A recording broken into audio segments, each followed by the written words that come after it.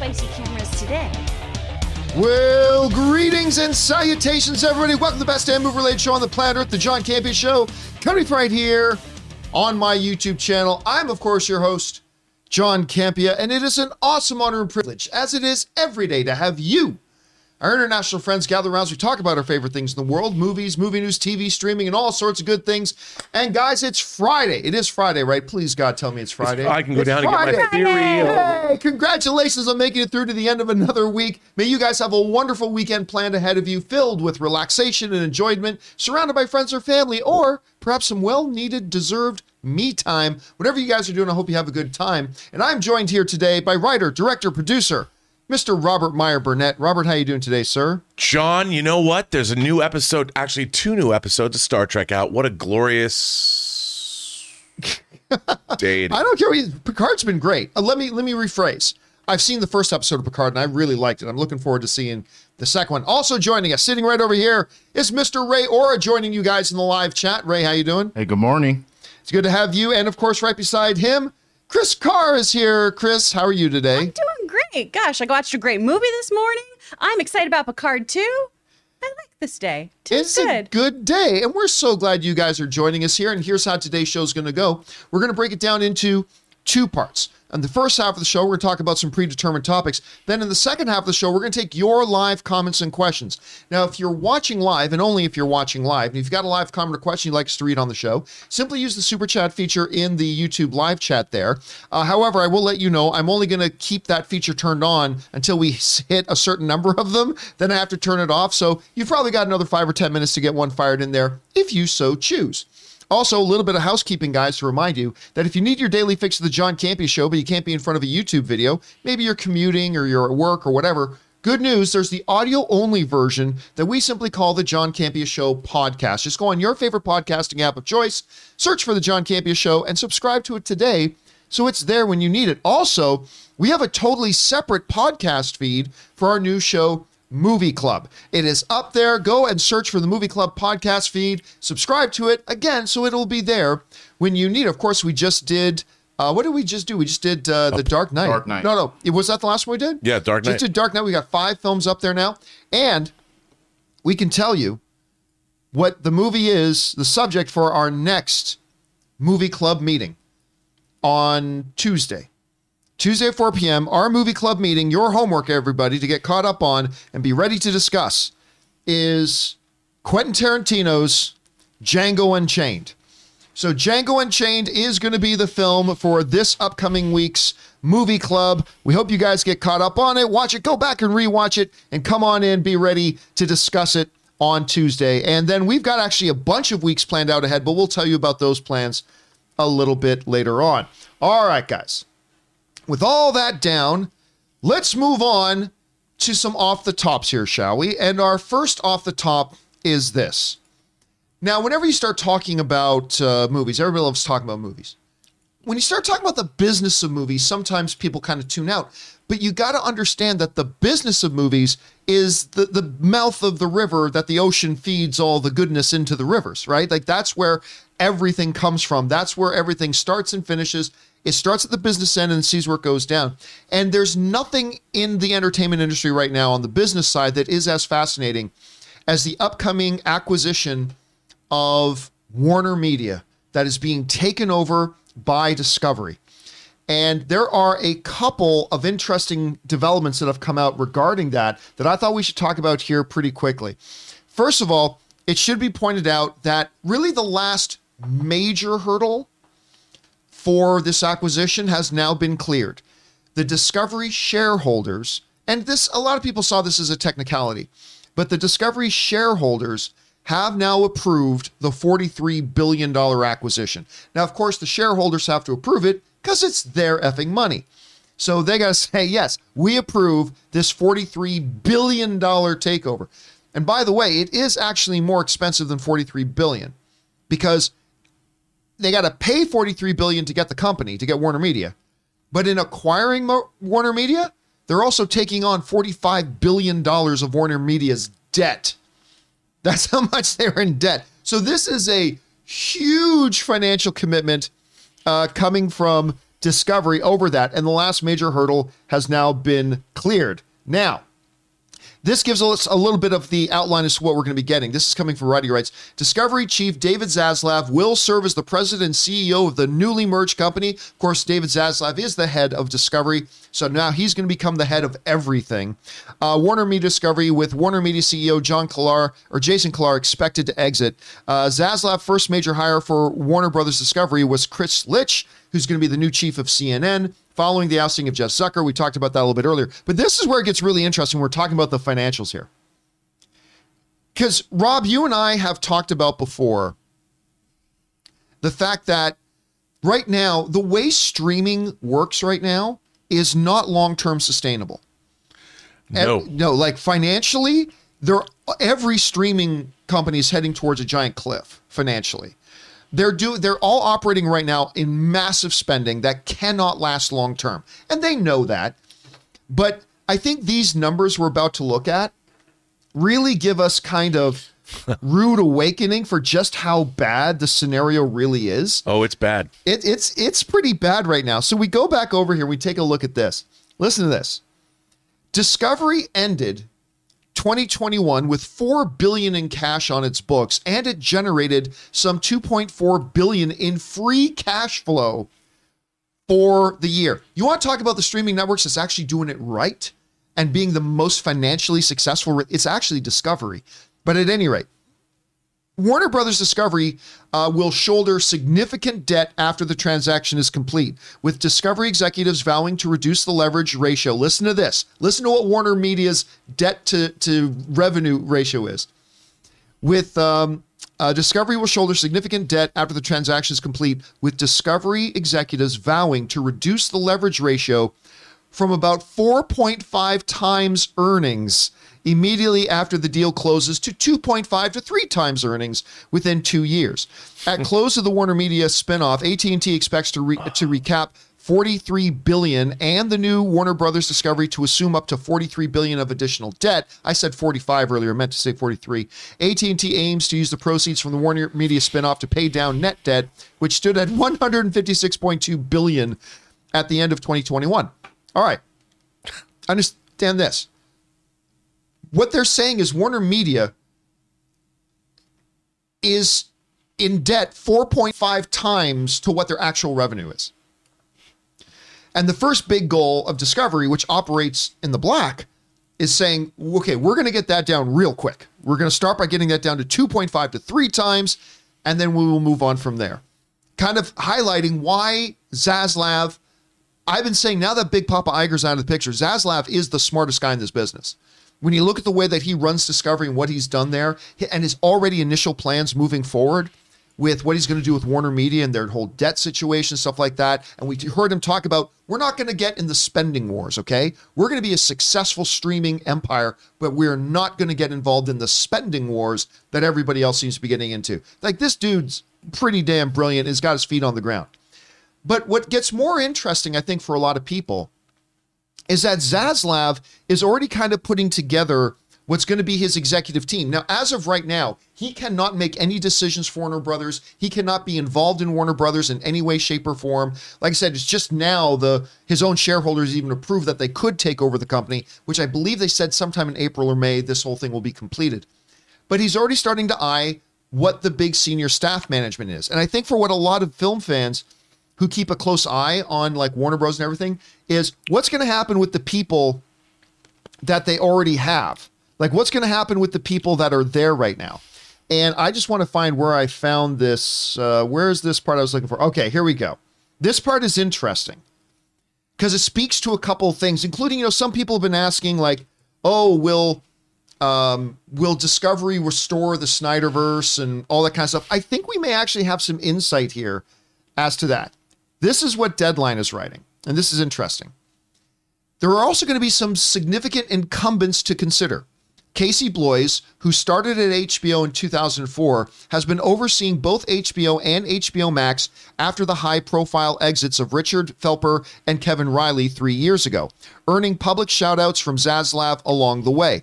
Now, Blois, by the way, in all the criticism that I've leveled against, Warner Brothers' strategy of putting all their 2021 films on HBO Max, that was not HBO Max's fault. No. That was not them. And actually, this guy Blois has been getting a lot of kudos from a lot of people about the way he has managed HBO Max in the last couple of years. So he's probably going to be somebody who's going to probably stay in charge of HBO Max. We'll see, though. Warner Brothers Pictures chief Toby Emmerich, this is where a lot more people get interested, has also been a canny survivor, climbing the ladder even as his former home, New Line, was summed into the Warner machine.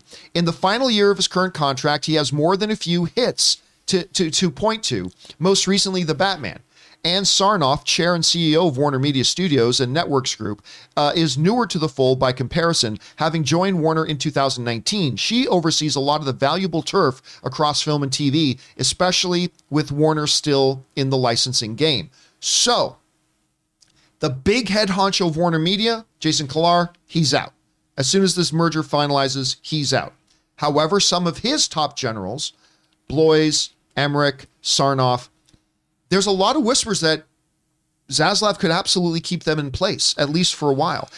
Deadline also goes on to write, a grace period of some duration is likely to be extended to Sarnoff, Emmerich, and Blois as the merger takes effect, according to multiple people involved in the deliberations. So, Rob, you hear that these three are probably going to be sticking around with Kilar out. What does that tell you right away? Well, I've heard that it was Toby Emmerich's idea to do the HBO day and date thing, because he was trying to ingratiate himself with an idea. Right. See, I heard differently, but I remember you had, but I don't know that my source was any more. Yeah, again, I don't know. To be honest with you. Yeah, I mean, like they said in this article that you just read, Toby Emmerich is a canny survivor. But, I think a lot of people the writing's on the wall. The major studios, as they exist currently, are in the middle of major upheaval, because streaming is now the final destination. That's where everybody's going to. That's where everything is moving to. All these movies, it doesn't matter what movies are being made, whether they go theatrical or not, they all wind up on streaming. So ultimately, the streamers are where the power is moving to in Hollywood.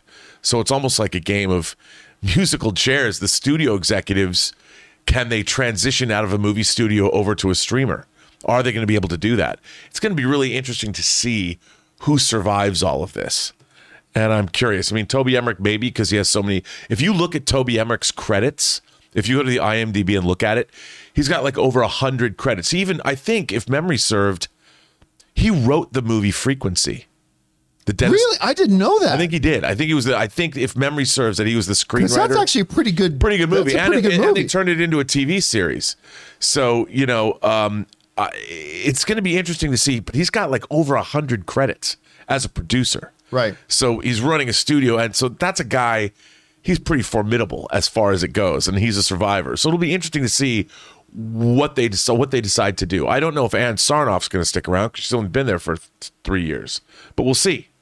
She's a smart lady too. So, and I think Zaslav, because remember, Zaslav himself comes out of NBC Universal, so I think he's got a lot of respect for what they do over there. I also think it's interesting. A lot of people have been wondering, and I only bring this up because I have gotten a lot of messages from people the last couple of days. Do you think Discovery will restore the Snyderverse and all that kind of stuff?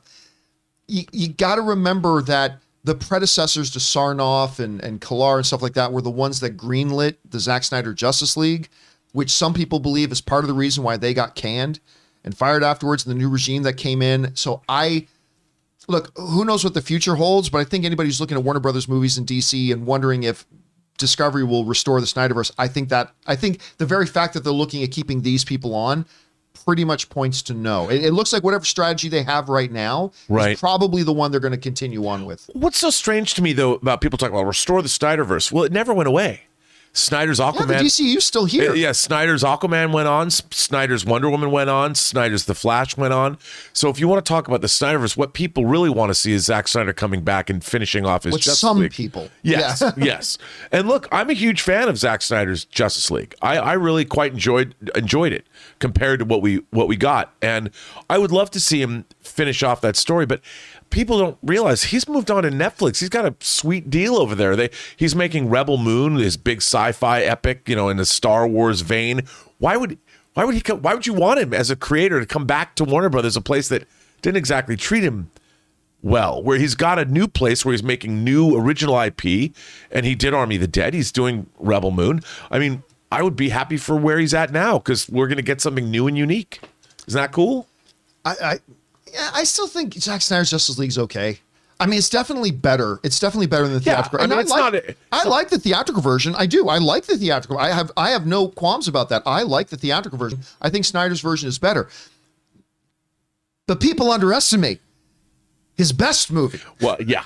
Zack Snyder's You Man and of Steel. you and I are both. That's the Zack Snyder film people sleep on. We're It's right totally there. simpatico. Why there is not another Superman movie is beyond It's me. I mean, it's one of my great heartbreaks that we don't have a Man of Steel 2. Anyway, Chris, there's a lot of information dump here. I mean, number one, the way they're moving, the very fact that Zazov's saying Warner Media is going to be more financially responsible.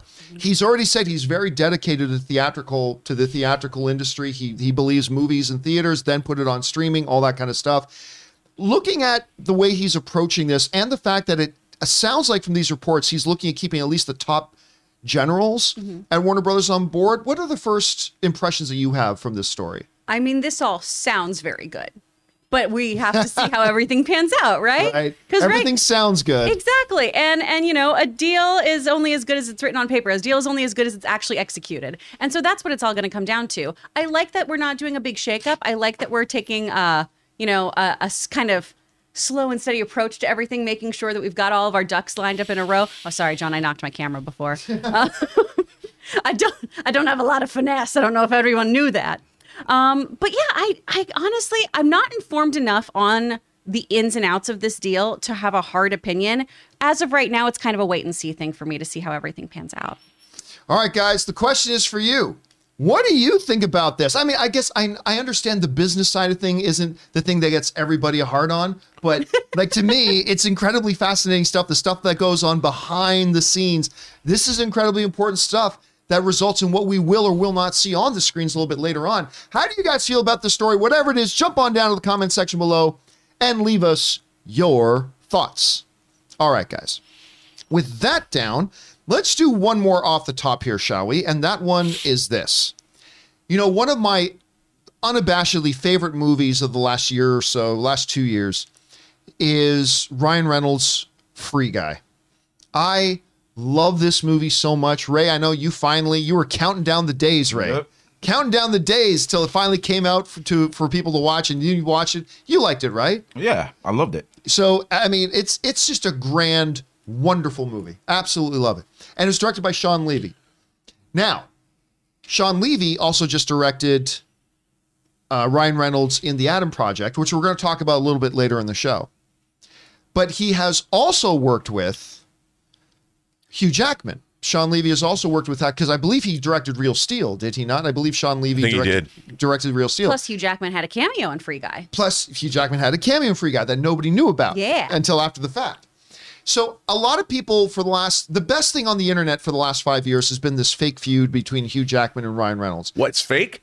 I know, right? What? But it has absolutely been the best thing on the internet is these guys. And a lot of people wondering, are we going to see Deadpool have a movie where Wolverine shows up as Hugh Jackman? Are we going to see Hugh Jackman and Ryan Reynolds together? Well, according to Sean Levy, the answer to that is yeah. You're going to see them. Sean Levy is saying that he says, I'm not going to say what or where, but you're going to see Ryan Reynolds and Hugh Jackman in a movie together. This comes to us from Sean Levy himself. If I can find the damn quote.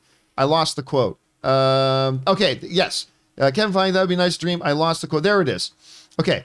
While Reynolds and Jackman have already worked together in the much maligned X-Men Origins Wolverine, which wasn't a bad movie in parts, and then in some parts, one of the worst. The first 20 minutes a lot. I like the first bit. I like the first bit of the movie, and then it really falls apart. Anyway. I have a great hot toy from that, though. In the much maligned X-Men Origins Wolverine film, the closest thing to a reunion was Wolverine's brief cameo in Deadpool 2. Sean Levy, the director of Reynolds' upcoming Netflix film, The Adam Project, which once again we'll talk about in a bit, teased that he would love to bring the pair together, and this is what he said. I am not going to say where and how, but I absolutely will confirm that it is my intention and determination to be the lucky son of a bitch who puts those two magnificent gods on the same movie together.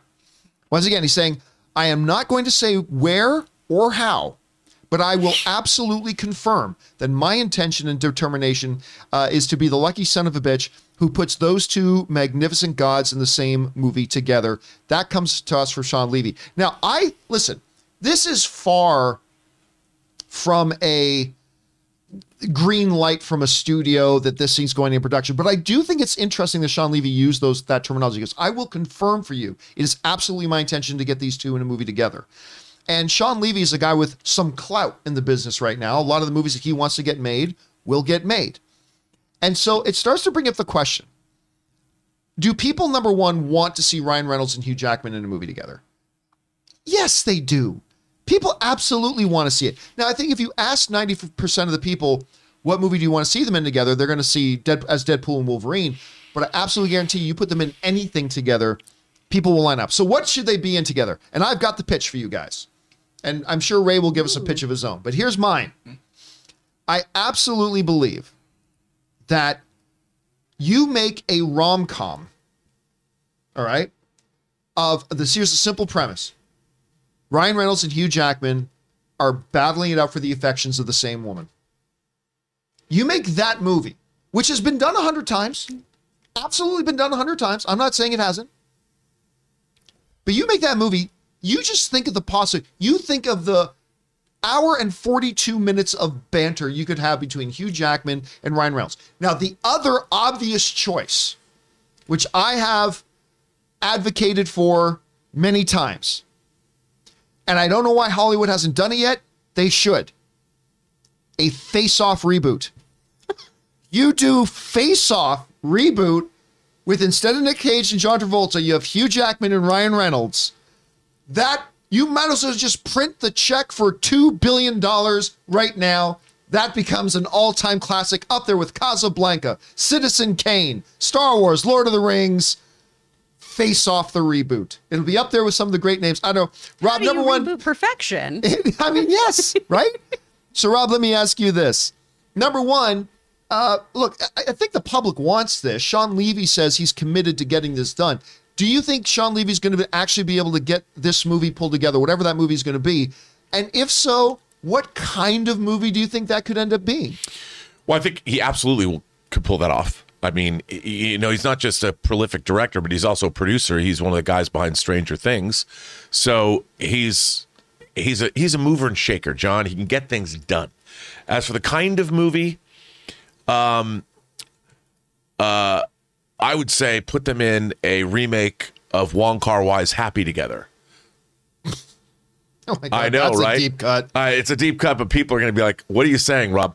I know. I'm kind of kidding. Kind of. Because I don't think anybody should remake a Wong Kar-wai movie. But that said, put him in an erotic thriller. I like the idea of making it a rom-com, but what about like a Body Heat-esque, really dark noir, where these two guys are competing for the soul of the woman they both love, but turn it into something that's really, really dark with murder and duplicity and. But is that what the audience wants to see? Like, you finally get Hugh Jackman and Ryan Reynolds. Don't they want to go and have a lot of fun with it and see? I think it could be fun with it. You know, watching these two guys who basically wind up trying to kill each other over a woman. Yeah, but you're the guy with the Basic Instinct 1/6 figures. Yes, right. That's 1/4 scale, dude. Over there, 1/4 Quarter scale. Oh, it's even more serious than I thought. Come on.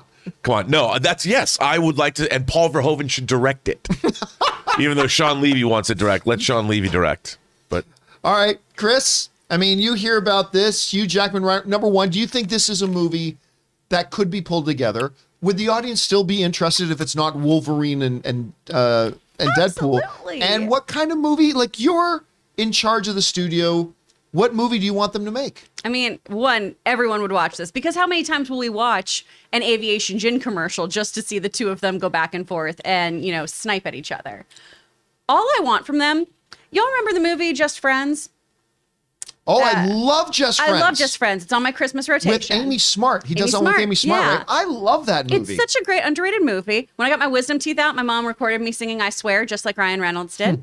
But so all I want is Hugh Jackman and Ryan Reynolds to fight each other the way that Ryan Reynolds fights his brother in that movie. I just want them slapping the shit out of each other and being so mean. I can't remember, but he's great. And by the way, you were singing one of the songs. Mm-hmm. I don't know why, every once in a while, and I probably even get the words wrong, I start singing Anna Faris's Forgiveness. Oh. It's more than saying sorry. Sorry. I don't know why. I don't know why every once in a while I catch myself. Oh. Ray is not impressed. She's so good in that one. But, like, know Anna Faris is great. Amy Smart. Ryan Reynolds is so it's good in such that a good movie. But I want that level of just like bickering and slapstick. I think that'd be super fun for these two to just play off of each other in something like that. I got it. Uh-oh. I got it. This Okay. is $1 million idea right here. Okay, both of them are assassins, right? But Ryan Reynolds is like the lower sort of assassin. Like Hugh Jackman seems to get the job done way faster than he does. They've never met, and they're sent to the same job, and they get stuck at an airport. All the flights are down. See where Oh my God. And then they both start realizing, oh, that's the other guy that's been trying to steal my job. Whatever. But then What does Stanley Tucci play in this? Yeah, Catherine Zeta-Jones, who's a flight attendant, comes. But anyways, it's going to be great. Terminal 2, starring Ryan Reynolds, Hugh Jackman. Let's go. Anyway, Where does guys. Tom fit into the movie? Yeah, I mean, that just sounds like it writes itself. And what's Tom Hanks? Is he going to play the airport controller guy? Tom Hanks is not involved. His time in Or does he His time still in the live at the terminal. he's same still the airport? same still? character. He Yeah. still lives You know. there. He Is still that what's lives going there. on? Yeah. Perfect. All right, guys. Question is for you. What do you think about this? Sean Levy is saying he is absolutely confirming that it is his intention to make this movie. Do you think it can happen? If so, are you interested in it? If so, what kind of movie do you think it should be? Whatever your thoughts are, jump down into the comment section below and leave your thoughts there. Hey guys, we want to take a minute and thank the sponsor of today's video, the good folks at Keeps. Now look, you guys probably already know that 2 out of every 3 men will experience some form of hair loss by the time they're just 35 years old. Now that's where Keeps comes in, because Keeps has more 5-star reviews than any of its competitors. That means the guys that use it love it. Keeps offers a simple, affordable, and stress-free way to keep your hair. It's also low cost. Treatments start as low as just $10 per month, and Keeps offers generic versions for the 2 FDA-approved medications to prevent hair loss. That means treatment plans are affordable, typically half the cost of pharmacy prices. Keeps has everything your hair needs delivered straight to your door with discreet packaging and proven results. Remember, prevention is the key. Treatments can take 4 to 6 months to see results, so the sooner you act, the better. When it comes to your hair, save more, spend less with Keeps. So if you're ready to take action and prevent hair loss, go to Keeps, that's KEEPS.com/Campia to receive your first month of treatment for free. That's Keeps, KEEPS.com/Campia to get your first month free. Keeps.com/Campia. And thank you to the good folks at Keeps for being a sponsor of today's episode of the John Campia Show. Remember, the link is right down in the description of this video. Go click on it, use it, make sure you use that promo code Campia. It supports them and it supports our show. All right, guys. With all that down, let's go on to our main topics here today. And how do we select our main topics here in the John Campia Show? Well, it's really rather simple. You see, you guys come up with them. Whenever you come across a big topic, issue, or story that you guys feel we need to cover here as the main topic on the show, just go anytime 24/7 over to www.thejohncampiashow.com/contact. Once you guys get there, you're going to see a form. Fill it out with your topic or question. It's absolutely free. Hit submit, and then maybe, just maybe, you might see your submission featured as a main topic here on the John Campia Show. With that down, Chris, what is our first main topic today? Our first one is from Eric Vanderholt. Hey, John, my body is so ready for the return of the boys. It's honestly been a top 5 show for me for the last few years. Wondering if you saw the new poster that just came out. It's got Billy with glowing eyes and a caption that says, "Soon it'll be time to level the playing field." This has me completely excited. The idea of seeing Billy and Homelander maybe actually going head to head is enough to make my head explode. What do you think? All right, thanks a lot for saying that in, man. And yeah, listen, I have an irrational love of this show, The Boys. Like, there was a stretch there where I felt like The Boys, in no particular order, The Boys, Doom Patrol, and Umbrella Academy were like the 3 best things on TV. I love that. And I thought they were definitely the 3 best comic book based things on TV, and none of them were of the major none of them were major comic book characters of any of them, right?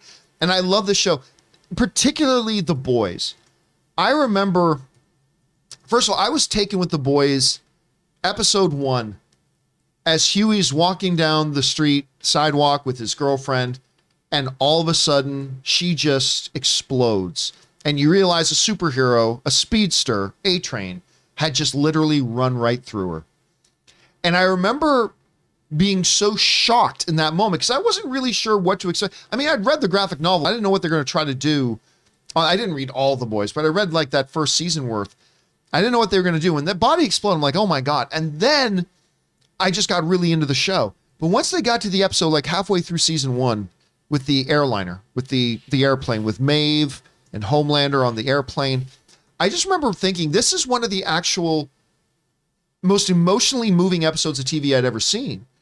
Like, I was just like, oh my God. Like that, the way they set up that entire thing, that's what this show is. It's this incredibly vulgar thing on its surface, but once you crack the shell and look beneath the surface, it's like Shakespearean drama and tragedy and character stuff just made up in this veneer of this totally bonkers, vulgar, raunchy kind of thing. And it's absolutely brilliant. Season 2 came, didn't lose a beat. I absolutely love season 2. And so I have been dying for season 3 to get here.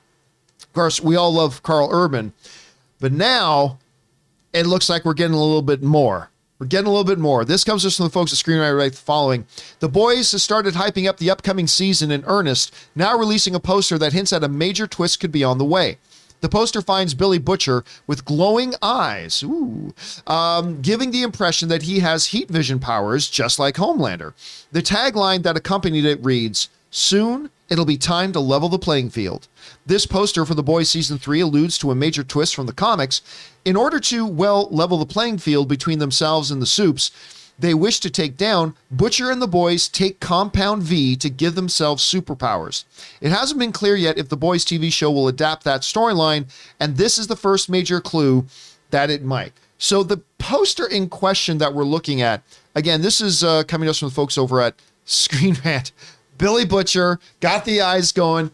And all I can think of when I see this is that how badly would I love, this is kind of like Injustice Gods Among Us, where you can have, Harley Quinn fighting Wonder Woman because they all took that same little bone density muscle increasing pill. So that's what I kind of get the vibes of this. I would love to see Billy Butcher and Homelander actually throwing down. Now, they got to do something, too, because in this world where really just the only thing you have to do to get superpowers is to pop Compound V, I hope they do something to mitigate that a little bit, because that seems kind of silly in a way. But I'm dying for this season to come out. And by the way, their whole marketing thing with what's the Voight News Network? They've done some great stuff with that. They've been doing it for like a year. Yeah. Mm-hmm. Yeah. Yeah, I mean, it's been great. It's been so original, very cool. By the way, there was some other The Boys news where, of course, they've got the Boys Superhero University spinoff series coming, and they just lost their 2 leads. So the 2 leads just left out. But that's a story for another time, I think. But still, getting back to The Boys, the proper main series, this sounds amazing to me. Rob, you saw the image. You've probably read more of the graphic series than I have. Yeah. Where do you think this is going, and where's your anticipation level like for this? Well, I think they definitely are going to delve into that storyline. Obviously, I think the poster confirms that. And like you, I love The Boys. I mean, people said, well, season 2 wasn't as good as season 1. Well, I thought it was. I enjoyed it. And I thought the freshness might not have been there, but I really liked Stormfront. I loved everything that went on in season 2. And, I think the show's great. I love all the actors. And our own Homelander got into a little trouble recently. Yeah. But over in Spain. But, hey. What are you gonna do? But I'm really looking forward to this, and I think that I would love to see Butcher and Homelander flying through the skies, pounding on each other. By the way, a little bit of a connection here. Our own Aaron Cummings came very close to being Maeve, Queen Maeve in The Boys, and I only found this out recently. Her husband Tom, I believe, got into the final rounds of being Homelander. What? Yeah. Now I think they ended up. I think who they ended up with was great. Yeah. But I mean, like, just a little connection there with their own John Campbell show. Anyway, Chris, I know you are a big fan of The Boys. Where's your anticipation level like right now for the season, and what do you think about the images we're getting? I'm so freaking hyped for this because I saw the very first episode of The Boys like 6 months before everyone else. And I just had to sit there and wait after seeing that first episode, seeing A-Train just plow through that woman. Right. And be like, what? I need to see this whole show. I'm so hyped. And I love how this adaptation has deferred from the comics. They've taken a lot of the storylines and made them better, frankly. I agree. It's such a good example of how you can really elevate from your source material. Because usually adaptations, we're going to miss something. We're going to feel a little like, oh, this isn't like my comic. This is one where it really, really took that source material and just oomphed it up so well. I am interested to see how the powers kind of pan out for everyone because it looks like we're getting more than just the kind of durability and everything that we see in the comics. Usually it's focused kind of on wee Huey's experience with everything with the Compound V injections, and Mother's Milk already kind of had Compound V powers. So it's interesting to see how that'll pan out too. But mostly I want to dive into Billy grappling with the moral dilemma of having powers. His own code. Yeah. Do you break your own code to avenge your wife? Oh my gosh. And I'm so excited that maybe he has the same powers as Laser Baby. That's neat. Yeah, I'm wondering maybe that's where that's kind of the, right? Because that's kind of the iconic image. They even did it in the short animated stuff. They went back to Laser Baby again. So we'll have to see. All I know is that I am super excited for this. Guys, question is for you. What do you think about these images and the direction the boys could go? Have you even been watching The Boys? If so, what do you think of it? Whatever you guys are thinking, jump down into the comment section below and let us know your thoughts. Okay, guys. With that down, let's move on to main topic number 2, shall we? Chris, what is our second main topic today? This is from Stubble McShave. Deadline reported that Austin Butler is in negotiations to play Fade Rutha in Dune 2. I think it's a good choice, and he resembles the book version of Fade, who's supposed to be the same age as Paul, with a similar look. It will be interesting to see these two up-and-coming Hollywood A-listers squaring off in Dune. What are your thoughts on Austin as Fade Rutha? And Routha, and do you think he may be a big star in the coming years with roles as Elvis and Fade Routha paving his path? All right, thanks a lot for writing that in, man. And yeah, actually, the Dune stuff is heating up now and getting pretty damn exciting. Because we just found out the other day that Florence Pugh was going to be playing the Princess of the Universe, basically. Prince Irulan. Which was incredibly exciting to hear. And now Austin Butler. You know, Rob, I think you and I were having lunch yesterday, and we were starting talking about it. It feels like in Hollywood, every once in a while, a bunch of Hollywood execs get together and say, let's pick a random name, and that person's going to be the hottest thing in Hollywood for the year. And it feels like Austin Butler's name just got drawn because he just became, first of all, his role, which wasn't massive, but his role in Once Upon a Time in Hollywood. Oh, yeah. He was so good in that. His character was actually one of my favorite things about that movie. I thought he was great in that. But his turn as Elvis and that Elvis trailer, like, you don't want to overemphasize trailers, but I feel like that trailer made Austin Butler a star. Yeah. Right? Just the trailer made him a star. I don't think you're wrong there. I think that people, it's funny because Elizabeth, she's always going, well, he doesn't look exactly like Elvis. And I'm like, well, Elvis, he's redolent of Elvis. Like, you look at the movie and it's like, yes, I can believe that character is Elvis Presley. And he looks to be amazing in that film. And he really sings. And then when you find out it's actually him doing the singing in it as well, it's like amazing. And then sure enough, not long after hearing about that, we find out he's going to be Sting. He's going to be Sting, the same character. I will kill him. I will kill him. The same character that Sting played in that original Dune movie. That's who he's playing. Really big antagonist of it from Family Harkonnen. Oh, I've always said Harkonnen, but apparently it's Harkonnen. They say Harkonnen, but they say Harkonnen in David Lynch's Dune. Right, but then they kind of change the pronunciation to Harkonnen. Yeah, I've always said Harkonnen. Anyway, he's playing a villain. All I see is an Atreides I want to kill. And now he's going to be playing a villain, which I think is amazing. Because a lot of stars today, they either play heroes or villains or whatever. And he's going to be playing Elvis. Now he's going to be playing that. I mean, I think this sounds great and very exciting for it.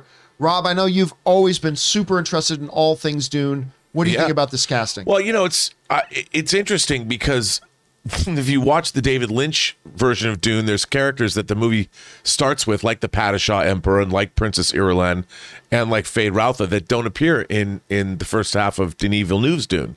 So it's going to be neat to see all these characters be in Dune 2, because that becomes a big point, obviously. And I'm looking forward to seeing I don't know who they're going to cast as the Emperor, as Florence Pugh's father, but it's going to be really interesting. And I think this is great casting. I mean, Denis Villeneuve, the cast of the original, his first Dune, he has access to any talent he wants. Yeah. And it's great. I'm so there for it. I can't wait.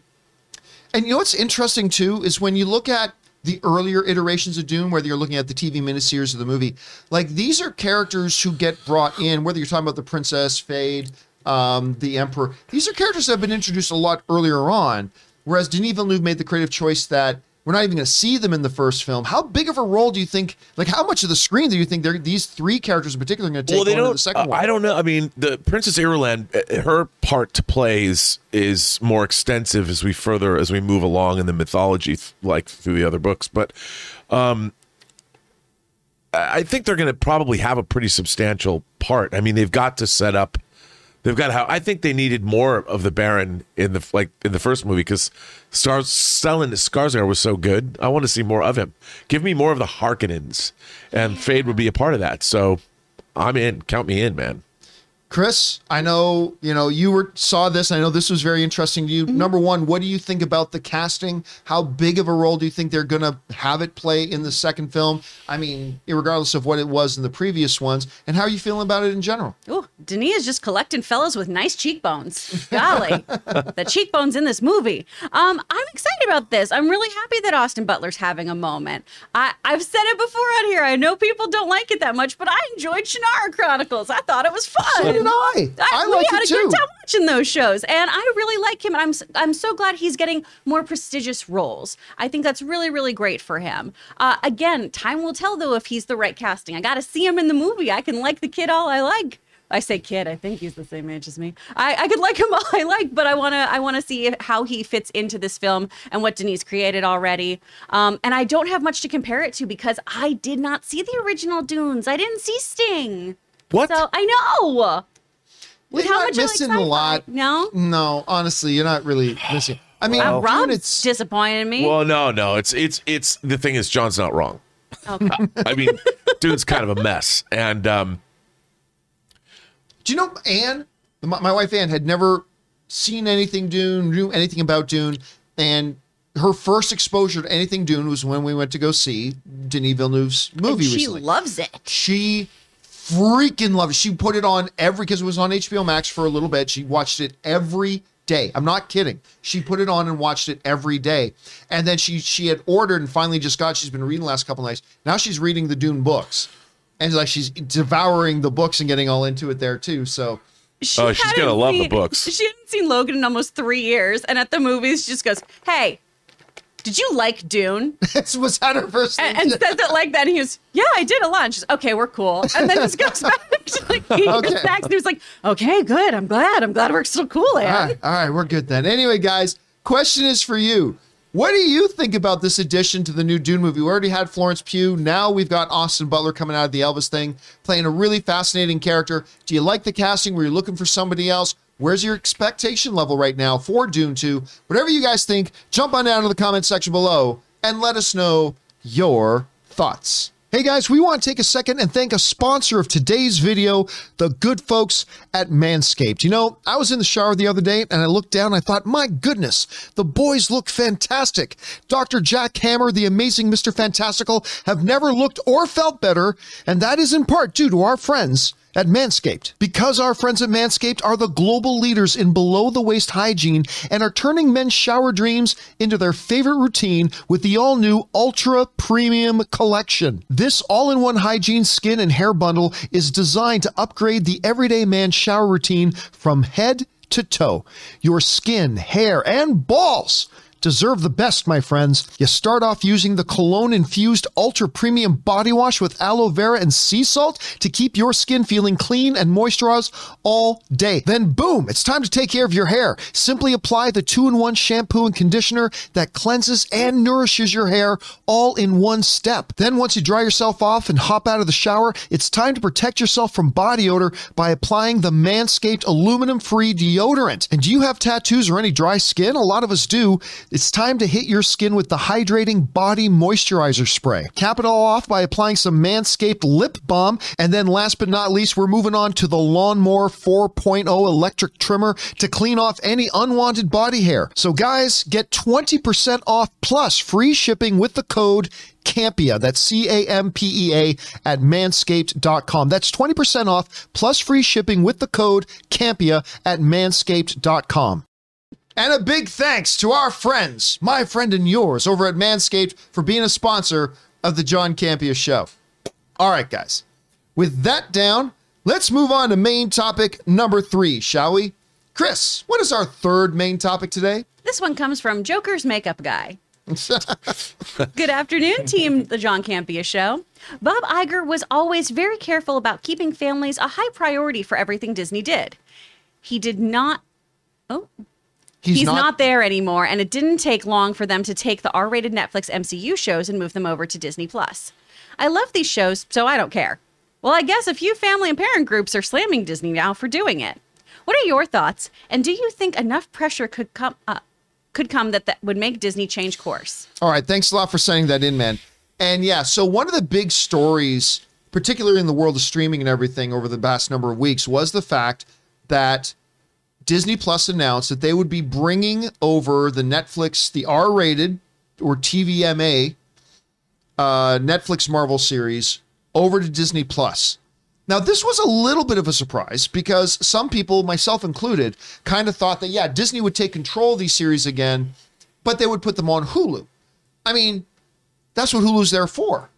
That's why it's there, to put that more edgier, adult-rated kind of stuff and put that on there, keep Disney Plus more family-rated. But they decided they were going to put on Disney Plus. They were going to revamp their parental controls, new password mandates, and all that kind of stuff. And for the most part, a lot of fans were pretty happy with it because they love those shows.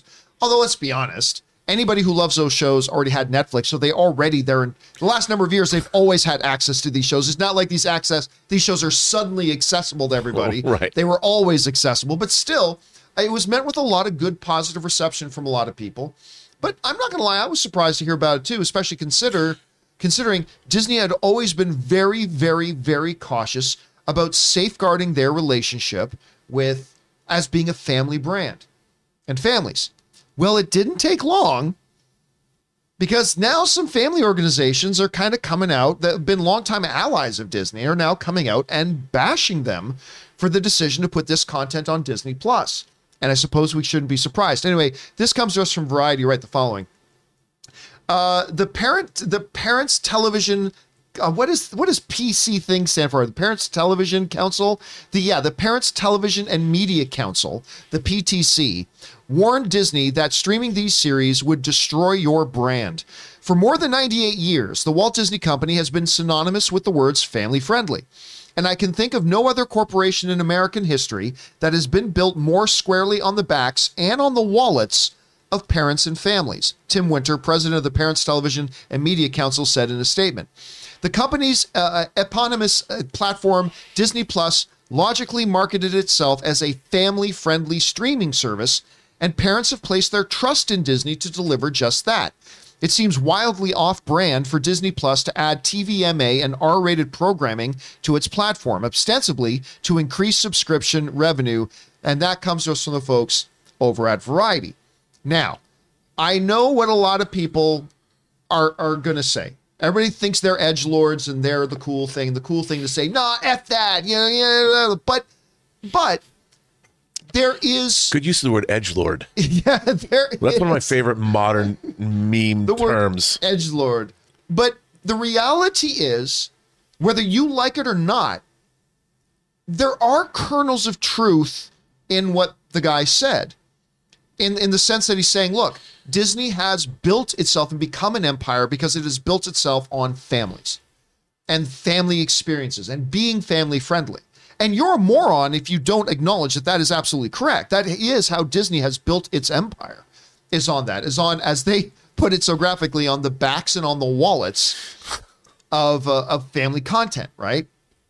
And he's not wrong when he says that putting things that have the TVMA rating on Disney Plus is off-brand. I think even those of us who are most enthusiastic about this move acknowledge, yep, that is pretty off-brand. That is a pretty different move. And I think for some of these people, it becomes a little bit confusing. It's like, well, why for do you have Hulu? I mean, Hulu's right there.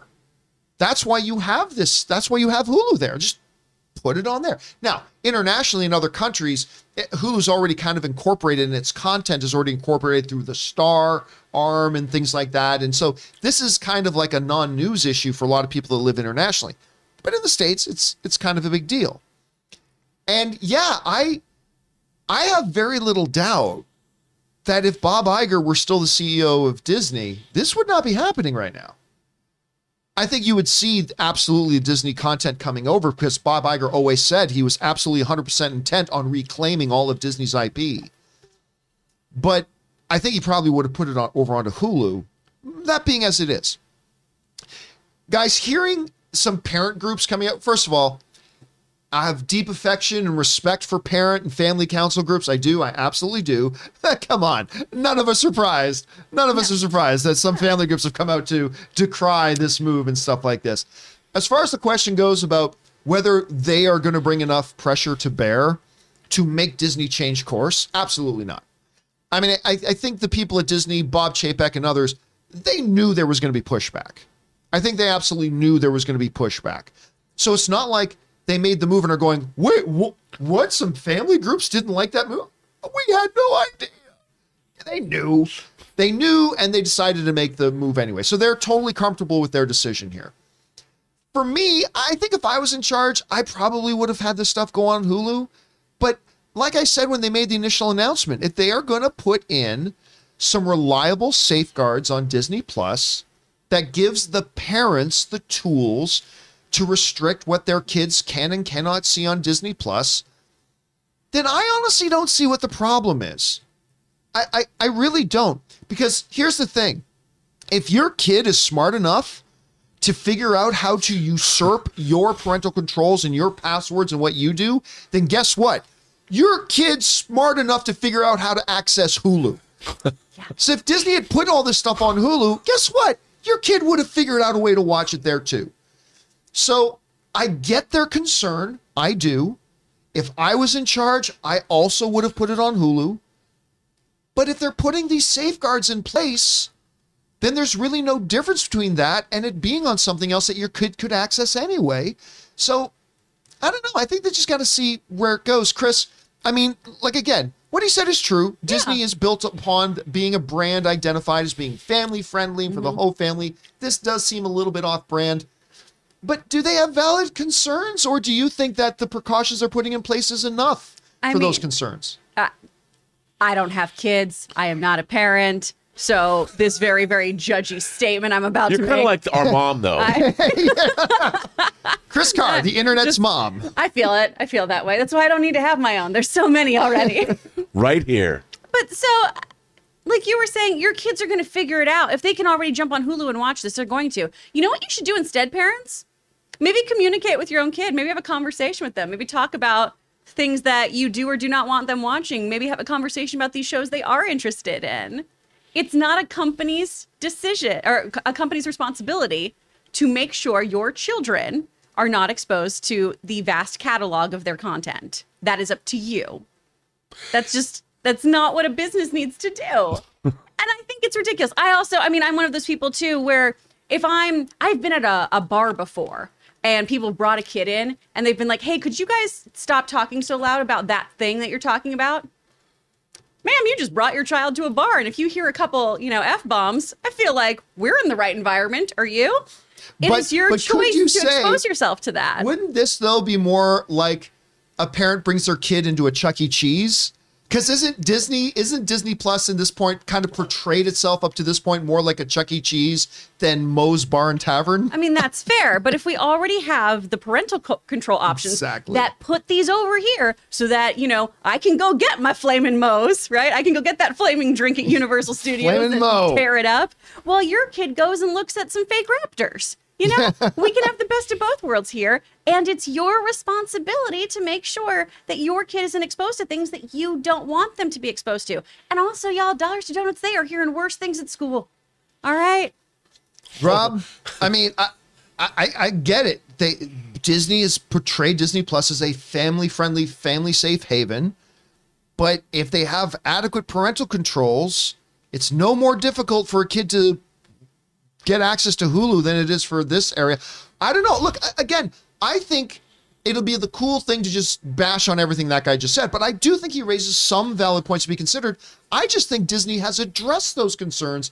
I don't know. How do you feel about it? Well, I mean, I would first look at your child's browser history before you complain about it. Just don't look at Rob's. Just don't look at Rob's. What's that one thing with that saying? What's the definition of a best friend? The best friend is the guy, if you die in a car accident, immediately goes to your house and erases your browser history. Yes, that's the definition of a best friend. That is true. But look, I think that like you, John, I think the guy does have a point. It's Disney's brand. But on the other hand, this is a paid service. Yes. If you are bringing Disney Plus, and I think that Disney Plus is a great service. I love Disney Plus. But the guy has a point. If kids are going to watch. I mean, frankly, if I was 8 or 9 years old and my dad told me I couldn't watch Daredevil, even if it was R-rated, I'd be pissed. Well, and it would only make you want to watch Daredevil even more. Yeah, and by the way, if I had an 8-year-old son, he and I would watch Daredevil together, and if I would explain things he has a problem with, if he asked what Jessica Jones and Mike Coulter are doing, I'd say, having a good time, son, and one day I hope for you to do the same. No, I probably wouldn't say that if he was 8, but that's probably why I'm not a parent. But no, I think that, look, the guy's a good point. It is a family-friendly brand, but they, as a brand, are also taking, like you said, John, precautions. They're putting in parental controls, and you can choose to have. If you don't want to have Disney Plus in your house, don't have it. Why is it that parents feel that they can tell a company like Disney what they should or shouldn't do when Disney is saying, we're addressing your concerns, and it's up to you now as parents to take responsibility? I agree. Again, I just think at the end of the day, I would be more sympathetic to the complaints if Disney wasn't re-upping the parental controls. Like if they weren't giving parents the tools to monitor what it is, and parents should monitor what their kids do and do not consume. They have a responsibility to do that. And if Disney wasn't giving the parents the tools to do that, I would say, yeah, there's a valid complaint there. If there weren't the tools to stop a kid just from saying, oh, good, mom and dad put Disney Plus on the TV, the family TV that I can access, and they could just put up and watch the Mike Coulter and Jessica Jones sex scene. I mean, yeah, maybe there's a problem, but the tools are there. Right. And again, I just think if your kid can figure out a way to get through those tools, they can figure out a way how to access Hulu or Netflix or whatever else to watch it anyway. So I don't know. Again, I think there's some good points raised on both sides that should be kept in mind when both sides are considering it. But at the end of the day, if the tools are there, the tools are there. Anyway, guys, the question is for you. What do you think about this situation? Whatever your thoughts are, jump down to the comment section below and leave those thoughts there. All right, guys. With that down, let's move on to main topic number 4, shall we? Chris, what is our 4th main topic today? 4th comes from Henry Ho. Hi, John and crew. Recently, Charlie Cox had spoken about whether or not the Netflix adaptation of Daredevil is the same person in the MCU. And he thinks no, they're different versions. Now, Marvel themselves haven't confirmed anything yet, but this seems like a strong sign. What could this mean for the backstories of Matt Murdock and Wilson Fisk in the MCU? Thanks. Love your show. All right. Thanks a lot for saying that in, Henry. Appreciate that. And yeah, look, this has been a really big topic of debate and discussion. And for some reason, it's gotten heated sometimes. Like I've given kind of a thought about what it could mean. And I've had people like angry at me, right? How dare you, John? Are you calling Vincent D'Onofrio a liar? Like, no, you just aren't reading everything Vincent D'Onofrio actually said. At any rate, the whole topic of, ever since Kingpin got brought in to Hawkeye, which was, I think everybody would acknowledge was kind of the biggest highlight of Hawkeye, was the appearance of Vincent D'Onofrio as Wilson Fisk. But the question has been, All right. And now obviously we have Charlie Cox in here too. Is it the same Wilson Fisk and is it the same Charlie Cox Daredevil as from the Netflix series? On the one hand, you have the fact that, well, Fisk kind of physically is different and acts a bit different than he did in the Netflix series. I mean, he never had that kind of strength. He never had superpowers. He never did that. His backstory was apparently portrayed a little bit differently in Netflix shows this year. But on the other hand, you have Wilson Fisk saying, hey, in my mind, it's the same guy. In my mind, it's the same guy. Here and there, right? So then the same question got extended to Charlie Cox once he appeared in Spider-Man. It's like, okay, but is that the exact same guy? Is this literally the same character, the same guy with the same history and everything that we saw in the Netflix shows? Maybe yes, maybe no. And we won't know for sure until Kevin Feige comes out and makes a definitive statement, either in a movie or outside of a movie. But right now that hasn't happened. However, in the world of the multiverse, there are a lot of options. And Charlie Cox was recently at an event and he was asked straight up about it. It's like, is this the same thing? Is this going to be Daredevil season 4? Is this going to be the same Daredevil we've seen before? And Charlie Cox's statements, I think, were rather interesting. He said the following: I don't think it makes sense to pick up where we left off. I think in keeping with a lot of things in the MCU right now, whereas there's this kind of alternate reality kind of thing going on. So it's a good moment to have this, there's been a few years have passed, and now, I don't know, it's Daredevil, but maybe it's not quite. It's reimagined. So let's read that again, because I think there's a lot to unpack in here. I don't think it makes sense to pick up where we left off.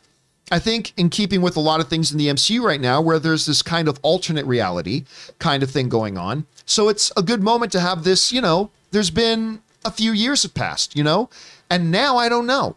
It's Daredevil, but maybe it's not quite. It's reimagined. Just like a lot of other things that we have heard and seen, I think there are some things in here you could look at different ways. Like, for instance, when he says, and I'll bring this up one more time, when he says, I don't think it makes a lot of sense that we pick up where we left off. Well, I don't think that statement in and of itself tells us anything, because, yeah, maybe he's saying, yeah, I don't think it makes sense to say this is the same Daredevil. It's got to be a different thing. He could very well just be saying, hey, you know what? Years have passed since the events of Daredevil season 3. I just don't think we should pick up where we left off. You could look at it that way. The more interesting parts of the statement for me, though, are the parts where he's specifically talking about alternate realities now, and where he's saying, now that we're in an MCU with alternate realities, he says, it's Daredevil, but it's not quite. It's reimagined. I don't know. Again, I don't think there's anything 100% definitive here. I will say, though, I personally read what he's saying, and I lean towards the fact that I don't think this is going to end up being the exact same incarnation of Daredevil that we had. I think there's going to be a whole ton of similarities. I think there's going to be a lot of things similar, some things very different. But I think at the end of the day, this is as he pointed out, an alternate reality version of Charlie Cox's Daredevil. Again, we don't know for sure, but to me, that sounds like it is what he's saying. I don't know, Rob, they're playing everything really close to the vest right now. And I don't think there's that one damning magic bullet piece of evidence that absolutely confirms it one way or the other. I'm leaning one way after hearing Cox, but now that you've heard what he said, how do you feel about it? Well, there's some weird shenanigans going on in the MCU that shenanigans, I say. There's some shenanigans here, and I want to offer J. Jonah Jameson, Ralph Bohner, now Daredevil and Wilson Fisk, where we have characters. Ralph Bohner is supposedly nobody, even though it's Evan Peters who was Quicksilver in the Fox universe. We brought back J. Jonah Jameson from Raimi's Spider-Verse. Now we have Wilson Fisk and Daredevil. We have Matt Murdock from different iterations of these shows. So there's 4 characters that have all been classified as different things, and they've come from essentially different universes, and yet they've all been incorporated into the MCU in their various ways. Right. And I think that, Matt Murdock is clearly Matt Murdock. He is Daredevil, as we saw in Spider-Man No Way Home. I think in the multiverse of madness is going to give us the definitive answers we need because You're probably right. It has to. I mean, it has to come out and say, and it's not just the character of Wilson Fisk and Daredevil, it's everything that came with them. Did Elektra come over? Did the Hand come over? Is Wilson Fisk's criminal empire the same as it was in the Charlie Cox series? And I think these things matter because going forward, if they're going to bring these characters back repeatedly, we have to know who they are. And they might want to make a Daredevil, say they make a Daredevil movie. Do they have to bring back, if they bring back Elektra and they do Elektra Assassin or something, is it still the same actress? And if not, why not? And, you know, as fans, it's Marvel has set up their own continuity. We have come to expect over what's going to be, 28 films now, that they have an internal continuity that we've been able to follow. Well, since they've moved since the beginning of 2021, adding, I mean, everyone said that Evan Peters is just nobody, but that was a very specific, if he was a nobody, why do that in the first place? And I've said that there's shenanigans there from the beginning. I think we're going to find out something different about that, but we'll see. And I think they need to define it for us. And I think that's what Multiverse of Madness is going to do. I mean, I think a key thing you brought up is, like, I think that J. Jonah Jameson is a great, I think if we're looking for one kind of pillar, that might be it. The same actor playing the same role, but that's not the J. Jonah Jameson that was in Tobey Maguire's Spider-Man. It's the same, but it's different. And I kind of wonder, but then you bring up the Evan Peters situation, which is a different situation than what they did with J. Jonah, right? At least that's what they said. Right, at least that's what they said. I believe that, but you're right. It's at least what they said. So I still lean right now, until I see more evidence otherwise, I still lean right now that what we're getting with Charlie Cox here and Vincent D'Onofrio is going to be similar to the J.K. Simmons as J. Jonah. It's their Daredevil, that's Kingpin, but it's not the same one that you saw before. It's a little different, but I don't know. It could exactly be the same one. I don't know. Chris, you see this. Mm-hmm. I mean, the conversation continues about it. How have you been thinking about this issue about is Kingpin and Charlie Cox's Daredevil, Matt Murdock, the exact same ones from the Netflix series? Do Charlie Cox's new statements enforce that opinion, change your opinion? How do you see it? I went into this, especially with Vincent D'Onofrio's comments, being like, oh, yeah, of course, it's the same character. They're all the same characters. And this statement is such a wishy-washy statement that means nothing. Of just, well, maybe, possibly, perhaps. No, there's nothing said here that makes me change my mind on anything. Charlie Cox has said nothing concrete about whether or not his character is going to be the same or different. We just know that time has passed, which, like, yeah, it moves in a linear fashion usually. We get it, Charlie. I think that it would make sense to change him up. I think it would make sense to give him maybe a little more of the kind of super in his superhero, right? And give him a few more fantastical bits to mesh into the Marvel Cinematic Universe right now. Which is what they kind of already did with Kingpin. And I think maybe it allows us to perhaps right a few wrongs from season 3 of Daredevil and see kind of what we liked, what we didn't. But like Rob was saying, we have to be all in on that conversation then. We have to know what's coming along with us, what's canon, what isn't, what is Daredevil still. But yeah, I just don't think there's that much going on in this statement because, like most things when it comes to the MCU, we got to be vague as hell.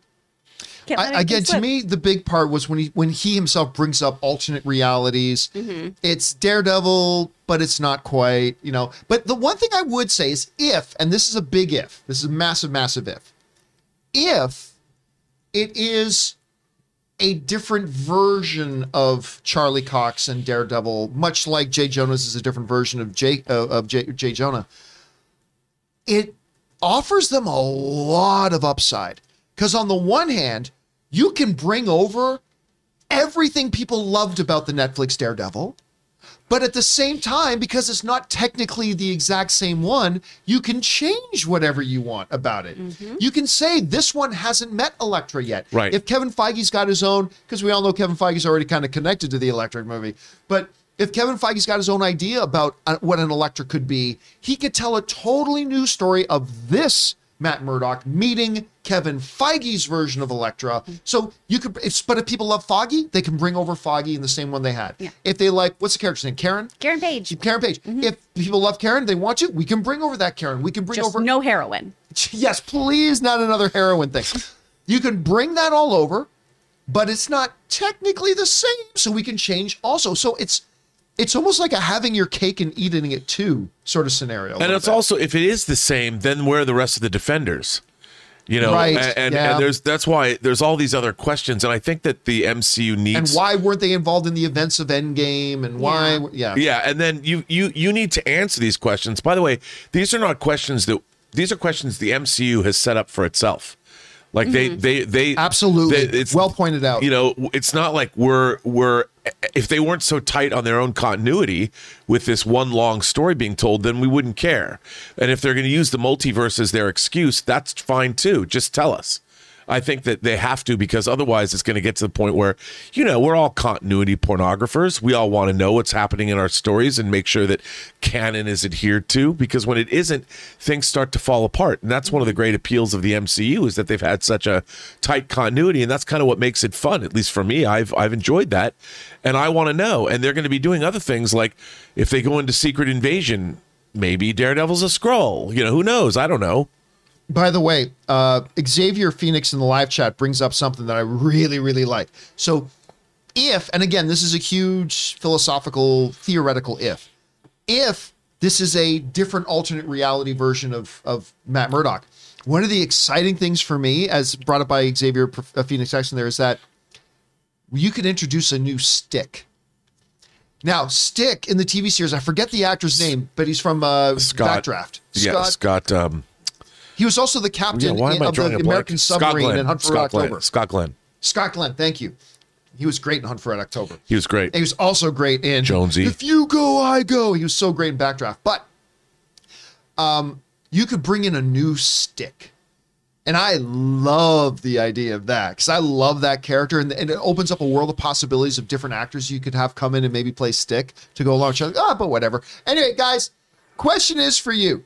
What do you think about these comments from Charlie Cox? Are you kind of on the boat right now that, yeah, this is the exact same Kingpin and the exact same Daredevil that were in the Netflix series? The Netflix series is complete continuity with what the MCU is now. Are you kind of like me that you think it's going to be a little bit of both? Like, it's actually not the same version, even though there's going to be tons of similarities. Maybe you have a third option. I don't know. Whatever you guys are thinking right now, jump down to the comment section below and leave us your thoughts as we wait for Kevin Feige to definitively answer this.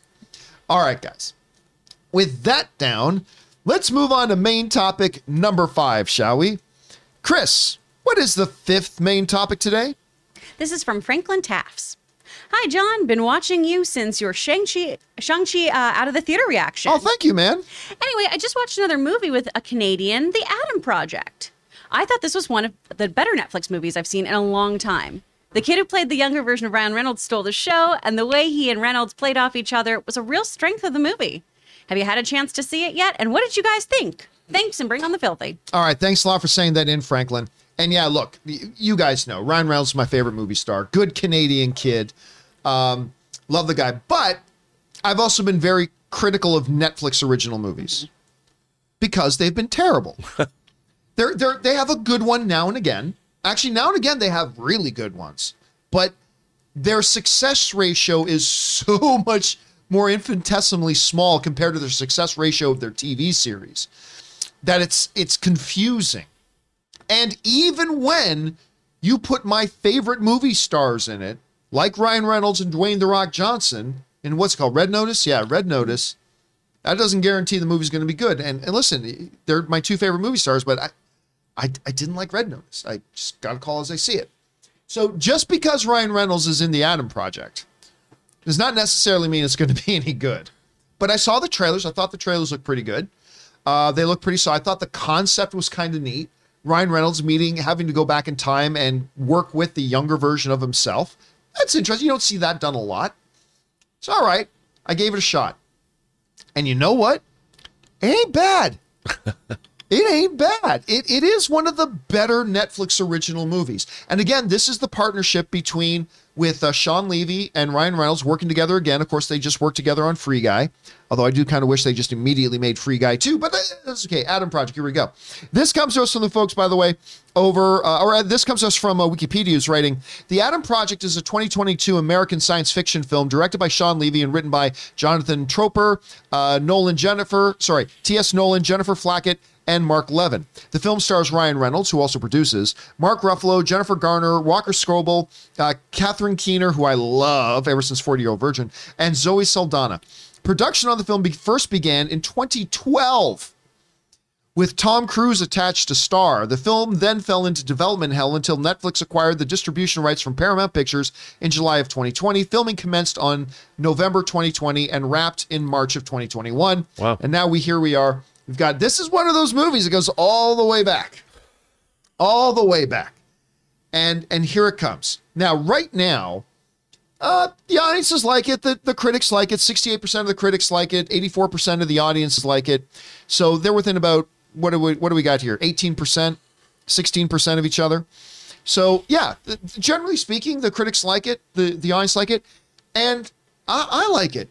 I thought this was good. Now, let me get the negative out of the way. The negative of the Adam Project is actually the screenplay. Like the general story of it. It's kind of weakly done.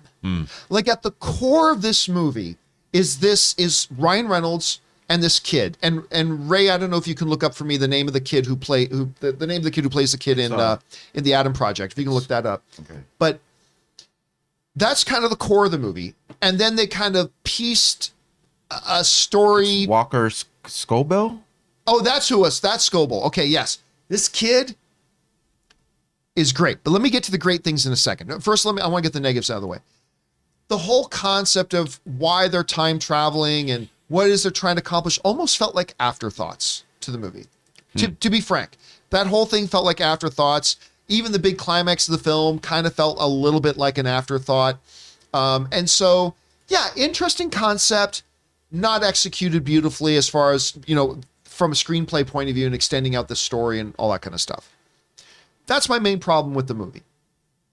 Now, you might be saying to yourself, well, John, that's a pretty important part to a movie.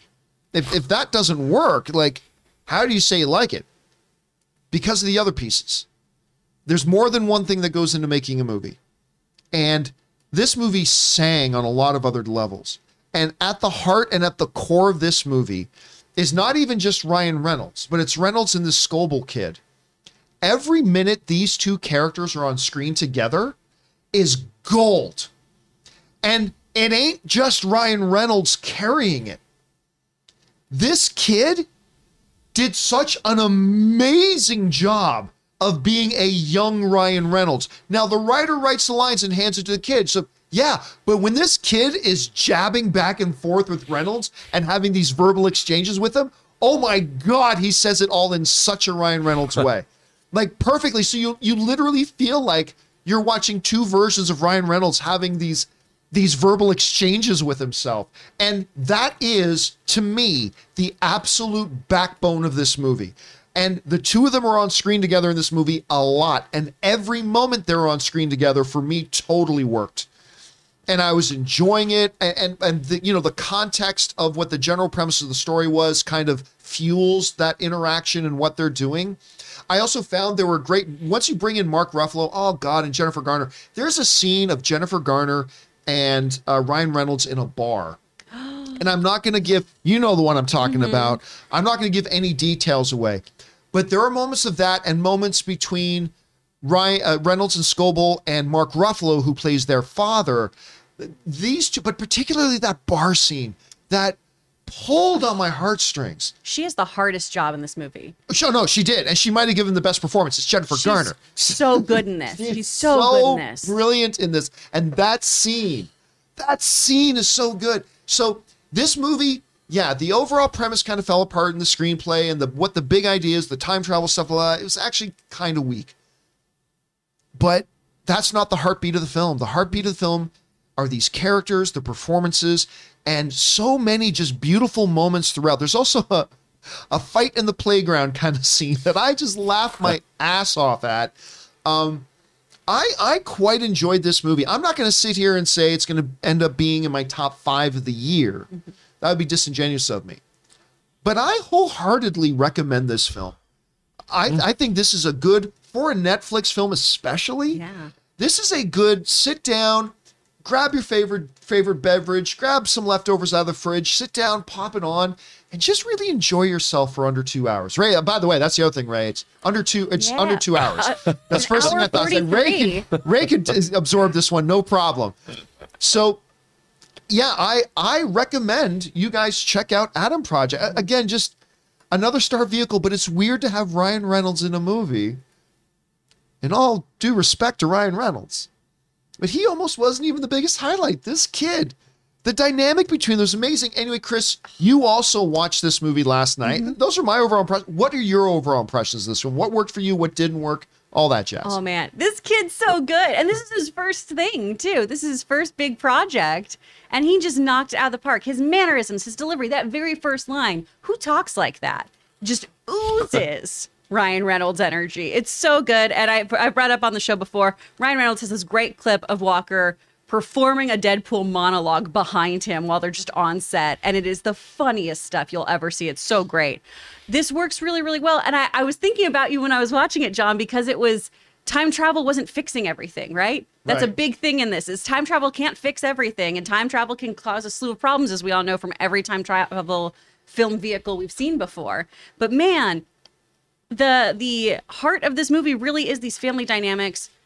Jennifer Garner gives one of her best performances, honestly, that I've seen her do. She's so great in this, and she does so much non-verbally. There are so many moments where she is just showing us how much pain she's in, how she's so frustrated. There's this great moment where Ryan just looks at her through a window. It's so good. It shouldn't be this good. But it is a really, really great watch. I highly, highly recommend it. The effects in this are really great, too. There's not a weak person in this film. All the actors really, really come together. And I would say this is a great movie for Netflix. This is a great movie in general. What would you say maybe might be some of the weaknesses of it for you? I do think some of the plot devices kind of fall a little flat, like you were saying with some of the writing. There are...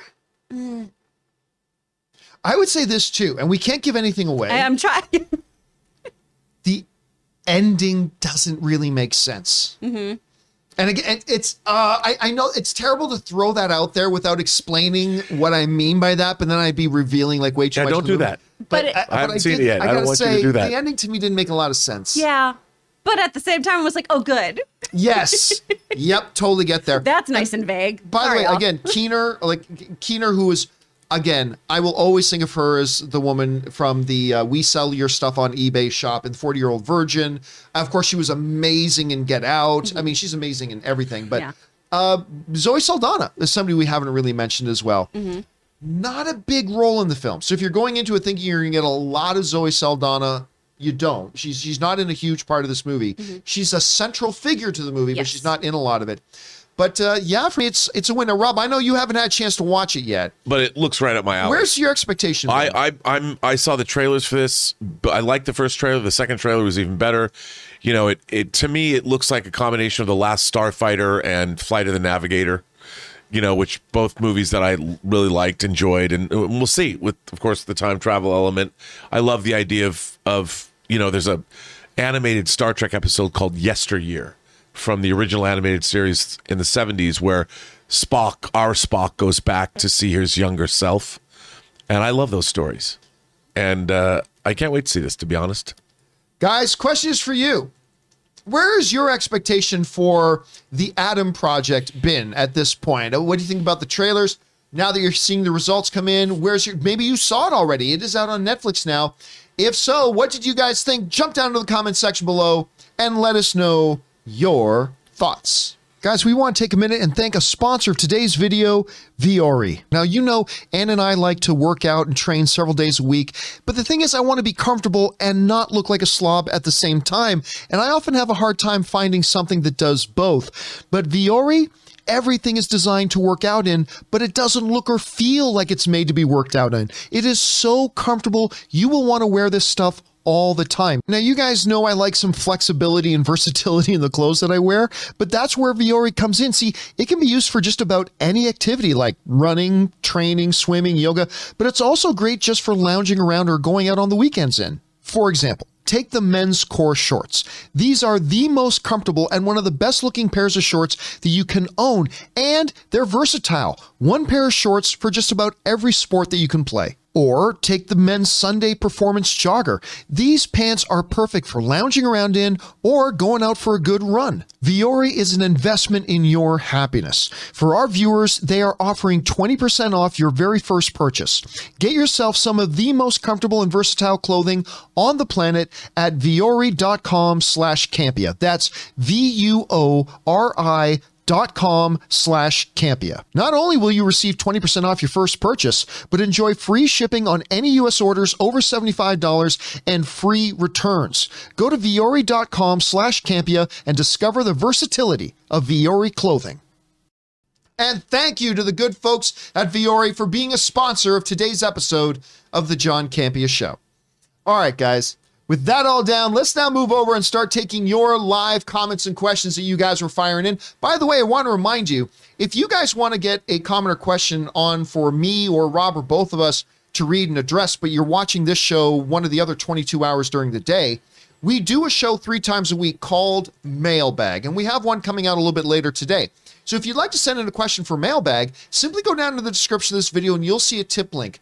Click on that there, or enter it in manually at www.streamelements.com/movieblogtv/tip. You'll be getting your comment or question read on Mailbag if we deem your comment or question appropriate to be used on our show. And of course, you'll be supporting our show at the same time. And all of us involved with the John Campea Show, thank you guys so much for your support. By the way, I should mention too, another movie came out last night, Turning Red. But they both came out at midnight. Yeah. And I had to pick one or the other. So I had some people writing and saying, John, how come you're not reviewing Turning Red? Because I haven't had a chance to watch it yet. And when I was trying to decide which one to watch, I thought more people might be a little bit more interested in the Adam Project. Plus, Anne said, I'm not staying up, and I want you to watch that with me. Which means I was watching the Adam Project last night. So there you go. So we will be reviewing the Turning Red. We just weren't able to do that today. Okay, Chris, what have people been writing in for us to talk about? All right, first, Sam Fisher. Did you see the boys' character posters riffing on and making fun of old Batman movie posters? They are hilarious. I have not seen these. I have not seen these either. I saw them. What are they? I saw them.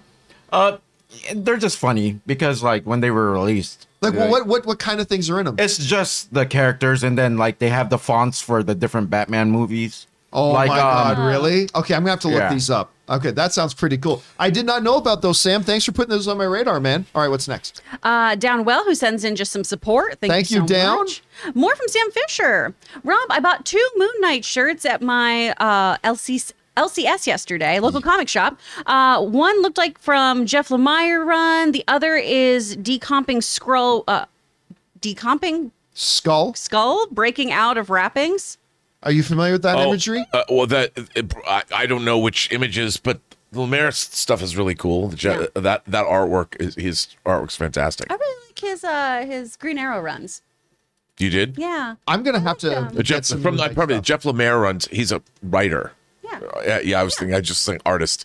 Yeah. I mean, I don't know which images they are because they do images just for shirts, or they can take actual comic book art. So I don't. All I know is I have no Moon Knight merch. You know why? Because I bought one for you. You bought me. The one I had. You bought me Moon Knight merch. Other than that, I don't have one, but I might have to go and buy that same one because the more I look at pictures of it, I'm like, I should buy another one. I should start bringing my Moon Knight stuff and put it on the desk here or in the office. If we move. All right, what's next? Another Sam Fisher. I think She-Hulk might have a tap dance sequence because there's a video going around of Tatiana in tap dance lessons to "This Is the Day" by the. By the. I have not seen that. It could just be her doing her own thing, but listen, at this point with all the crazy stuff we're hearing about She-Hulk, I wouldn't put anything past this show putting it in. Yeah. So, I mean, who knows? Maybe. All right, what's next? From Southius. I actually like that variants aren't just relegated to just alternate timelines. I like seeing different variants across the multiverse. listen, I'm going to be, again, I'll say the unpopular thing. I don't care. I hate variants. But John, you said you like this. Yeah, there are definitely instances where I think it's been really fun and really cool, and there's some cool things. But again, to me, it just waters down everything. There are no consequences. There are no stakes. Somebody dies. Oh no. Oh, guess don't worry. There's a variant here, and it muddies the water a lot. That's why I'm like very cool about seeing Doctor Strange Multiverse of Madness. I just hope it starts the process of closing it all down and getting back to just good storytelling again. But I don't know. That's because Rob, I know a lot of people really do love the whole multiverse and variant stuff. You know, I got to say it's like when I was a kid, I've often said on the show, my favorite thing was when the Justice League of America would cross over with the Justice Society. Well, that was like Earth 2, and it was a different, but they were two very distinct places. Like the Jay Garrick Flash was on Earth 2, and we had the Barry Allen Flash. So there was a difference there. And with the variants, it's like, it's the same people, but sort of different, and it becomes confusing. And like you said, it gets a little diluted, I think, ultimately. I mean, I like the fact that you can go to a different Earth and there's a different Flash that isn't, there's a Jay Garrick. It is delineated that way. Or Superman's older, or something. But yeah, I don't mind. Let's get back to the Vincent D'Onofrio, Charlie Cox thing. I don't mind if these are variants of the ones that we saw in the Netflix universe. That's fine. But then make it so now that's it. Now this is Daredevil and this is Kingpin. You know what I'm saying? But I don't know. I'm sure whatever Kevin Feige's going to do, he's going to do it great, and we'll love whatever it is that comes out of it. All right, what's next? Mike Joyce. Good thing Paramount Plus has Halo at the end of the month. Otherwise, I would cancel my subscription. That's right. Halo. Halo. I'll tell you what. I'm really liking Paramount Plus. Yeah. Like everything from Mayor of Kingstown to 1883. I loved 1883. I mean, South Park. The South Park stuff has been great. Present company excluded, but I'm really liking a lot of the Star Trek stuff. Certainly not all of it. And they've got some really cool things coming down the pipe too.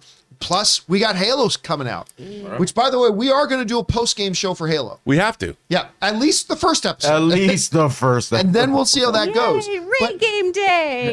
Yes, great game day. Great game day. But I got to tell you, it's shaping up for me, the Paramount Plus. I mean, they have to keep going. I mean, they can't, they have more ground to cover, more to do, but it's working out so far for me. Wasn't there talk of the next Mission Impossibles going on there right away? It will, but not right away. Okay. No, but that will be the streaming home of the next Mission Impossible. Quiet Place 2, that is the streaming home for a thing. But that was the big one. They came out and they said, and by the way, Top Gun, I believe also is Paramount Plus. Those are Paramount franchises. Yeah, and I actually think they've got I don't know what's going to happen with Paramount Plus over the next 2 years. I think they're off to a good start. Well, yeah, and they got one of my most eagerly awaited movies that's coming out this year is the 4K restoration of the director's edition of Star Trek: The Motion Picture. Oh, and that's going on Disney Plus. That's going Paramount Plus, yeah. Paramount. I said Disney Plus, Paramount Plus. But yeah. Sorry, let me rephrase that when I said I think they're off to a good start. I think they're off to a good start once they killed the CBS All Access moniker and they became Paramount Plus. But once they did, I actually think they're off to a pretty good start. All right, what's next? From Joseph. Hey crew, love the show. Thank you. You guys have become a daily part of my own entertainment.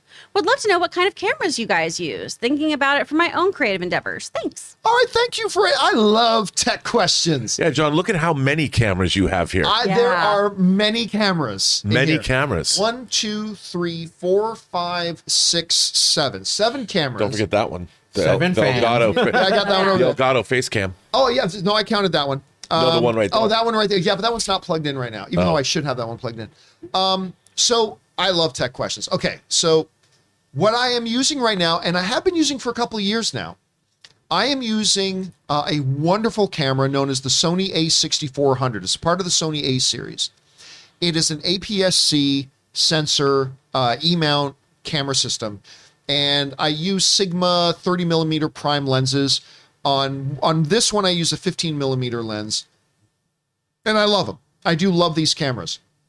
They're a little bit older now. Now, they're a few years old, but you can probably buy them for under $1,000 each at this point. And then the lenses can run $3,000-$4,000, but these Sigma Prime lenses, are actually like $300. New.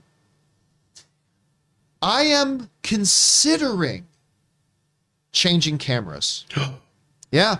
I'm considering, like, these have been doing the job for about 3 years, maybe more, but I'm considering camera change. Even though these have been great and I love them, we'll still use them. But I'm thinking about getting the Blackmagic Pocket Cinema 4K cameras. Ooh. Not the 6K ones, but the 4K ones. Because they're right around the same price. Do you have to buy lenses for them? You have to buy lenses for them, but again, you can get reasonable lenses, and it's not the E-mount or the APS-C, but they're micro four third lenses, which can be really good. So I'm kind of toying around with that. I was thinking about the Canon C200s, but those are effing expensive. Those are like really expensive, and we used to use those at AMC and Collider, those C200s. But yeah, I'm using a very simple, relatively inexpensive camera known as the Sony A6400. They're just tiny little mirrorless cameras. Check them out. I think you'd be very happy with them if you tried them. All right, what's next? I love tech questions. All right, what's next? Down well. John, can you do the video game cutscenes movie reviews and bring them back, for example, Uncharted 4? Thanks. You know what? I was just thinking about that the other day. Just so you know, I did do Uncharted 4. I started a couple of years ago getting in the habit of doing, if you go on YouTube, you can find these cutscene movies of a lot of the games, and they're not like 30 minutes. They're like anywhere from 8 hours to like 16 hours long. These cutscene movies, like they include, because it isn't just the cutscenes. They also include all the gameplay from the game that tells any story whatsoever, right? And so I've reviewed God of War, I reviewed Last of Us, I reviewed Uncharted. I think I reviewed Red Dead Redemption, those stories. And I did Uncharted 4. But you know what? Like with things like Elden Ring and Ghost of Tsushima coming out, I've started thinking that I might start do those again. The thing is I need time. And maybe once we hire a couple more staff people, which I'm hoping to do soon, I'll have a little bit more time to do stuff like that. So thank you for bringing that up, man. All right, what's next? Pablo Zuniga, just here to support Rob on that Speed Racer is an awesome movie. Yes, it is. Yes, I'm it so is. glad you think so. And I'm it's a so great glad family you think film, so. too. It is definitely a family film. Yes, I will say that. It's one you can watch with the whole family. And it has a great Michael Giacchino score. I can't remember the score, but you're probably right if it's Giacchino. All right, what's next? Attack of the Probably Mushi. right. Have any of you guys ever seen Buckaroo Banzai? It's been a long time. We were just talking about that. Wherever you go, there you are. Yo-Yo-Dyne Propulsion you Systems. go. John Big Boutte. You are, there you are. I like that. All right, what's next? Pal Daz, the devil of Hell's Kitchen, rises from the shadows once again to defend the innocent of a suffering city on day one of a 5-year snapshot. 3-season prequel. Smash or pass? P.S. Daredevil is greater than Batman. No. Not to the overall question, but Daredevil, no. That's just my opinion. But I'm going to take a pass on it. Again, now that could, what you're describing, Pal, I should say, could be very good. I mean, that could be an excellent thing. I'm getting really personally invested in this idea about it not being the exact same one, so it gives them the freedom to change the character, but keep all the things that worked all at the same time. But I mean, don't get me wrong. I mean, that's not a bad idea, the way he's described it. What do you think about it? It's not a bad idea, but I don't mind that idea. I just, like we were talking about earlier, I want some kind of closure because I don't want to have to think about it anymore. Yeah. It bothers me only because as a comic book fan, especially with Daredevil, I'm a big Daredevil fan. I've read how many issues? 400 issues or something, and I really am invested in the Daredevil continuity. So just tell me, man. Like, I don't care about Iron Fist. Just tell me about Daredevil. I need to know. And also Jessica Jones, the Purple Man. I mean, I need to know. All right. So good. So good. All right, what's next? Jackmaster Norred. John, I know I'm late, but welcome to the 50 Club. Thank you so much. It's good. It's funny how many people have written to me to say that exact same thing. Thank you very much, man. I appreciate that. Do you guys get smoking jackets? It's the new 30, man. What do you get at 50? Yeah, not much. Not much. Erectile dysfunction? Fortunately, no. Nor the back pain my dad said I was going to get. So, yeah, you know what? I've been able to avoid that stuff so far. I have to say, people said that, that's when people told me that's when things start falling apart. But the only thing that I've really felt in terms of getting older is my eyesight. Having to wear glasses. Other than that, knock on wood, things work pretty well. I got to say, about 2 years ago is when. By the way, these aren't real glasses. These are just the filter glasses. Just because I have giant monitors in front of me. So my glasses are readers. If I don't wear these glasses when I'm in front of these giant monitors all day, I start to get headaches during the day. But I did notice about 2 years ago, if I'm looking at small text on my phone, I got to do this now. Yeah. Like I can't see it here because it gets a little blurry. We are old men on the internet bitching about aging. That started happening to me about 2 years ago, and I remember I went to the hospital. Well, the doctor, my doctor's office is at the hospital. Went to my eye doctor. I'm like, oh man, I'm concerned. Like a blah blah blah. And if I hold it here, it's like thing. I'm like, what's wrong? Can I get this fixed? He's like, you know, you're over 30, right? I'm like, yeah. He goes, totally normal. Just accept it. I'm like, but sometimes. All right. Over 30 is tough considering what we do all day long. Yes. I mean, I look at what hot toys are coming out, what video games I'm going to get, what Blu-rays. And my mom, I'd say to my mom, this new Spider-Man movie's coming out. My mom's like, why do you like the same stuff you liked when you were 8? Because if it was worth liking at 8, it's worth liking now. I say, Mom, we live in a world where I don't have to grow up. I can be perpetually Peter Pan for the rest of my life.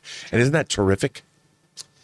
Then my wife, like Anne's eyesight isn't great. And then she got LASIK a couple of years ago. And so I've thought about, because in a couple of years, I'm going to have to start wearing readers. Like when I read stuff, I'm probably going to have to wear readers. I have to read, yeah. But I'm thinking about maybe getting LASIK. I mean, I don't know. I have to think about that. But so far, so good. Like everything's holding together pretty well. All right, what's next? Right, from Casey Mack, I will probably watch The Atom Project later today after work. I did, however, watch Turning Red this morning and thought it was pretty good. Have you seen Turning Red yet? And what are your thoughts? Yeah, like we were just mentioning, I had to make a choice between Atom Project Turning Red. I am very excited about Turning Red, though. And Ann and I are setting some time aside to go and watch that tonight. I think it looks awesome. And yeah, granted,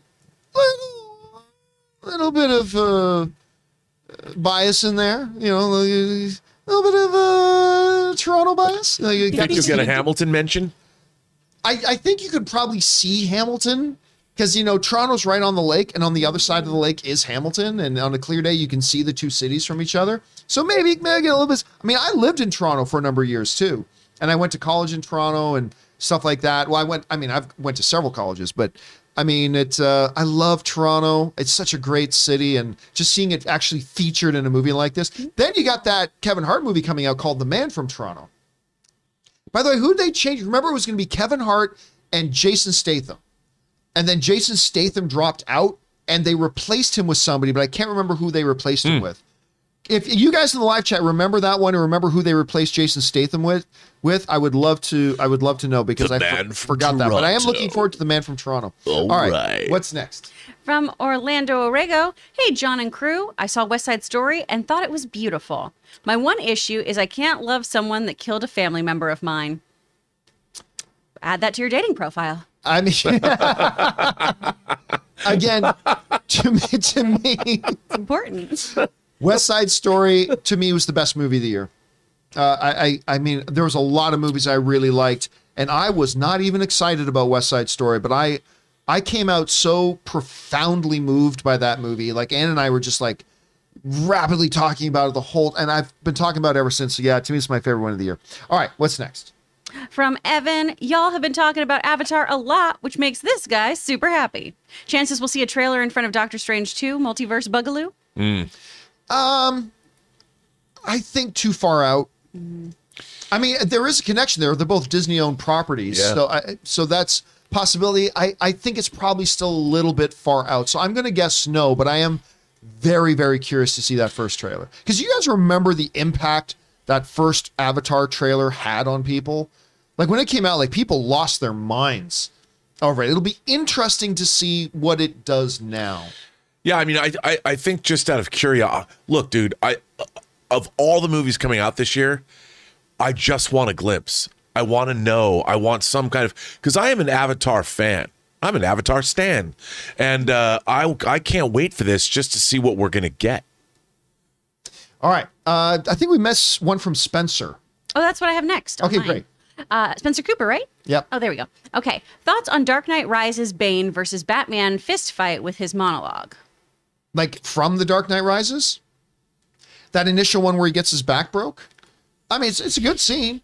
You know, it's funny. Rob and I were we were having lunch yesterday. We went out to lunch yesterday and we started talking about The Dark Knight Rises. I'm not a big Dark Knight Rises fan. To be honest, don't get me wrong. I like the movie. I do. I like it.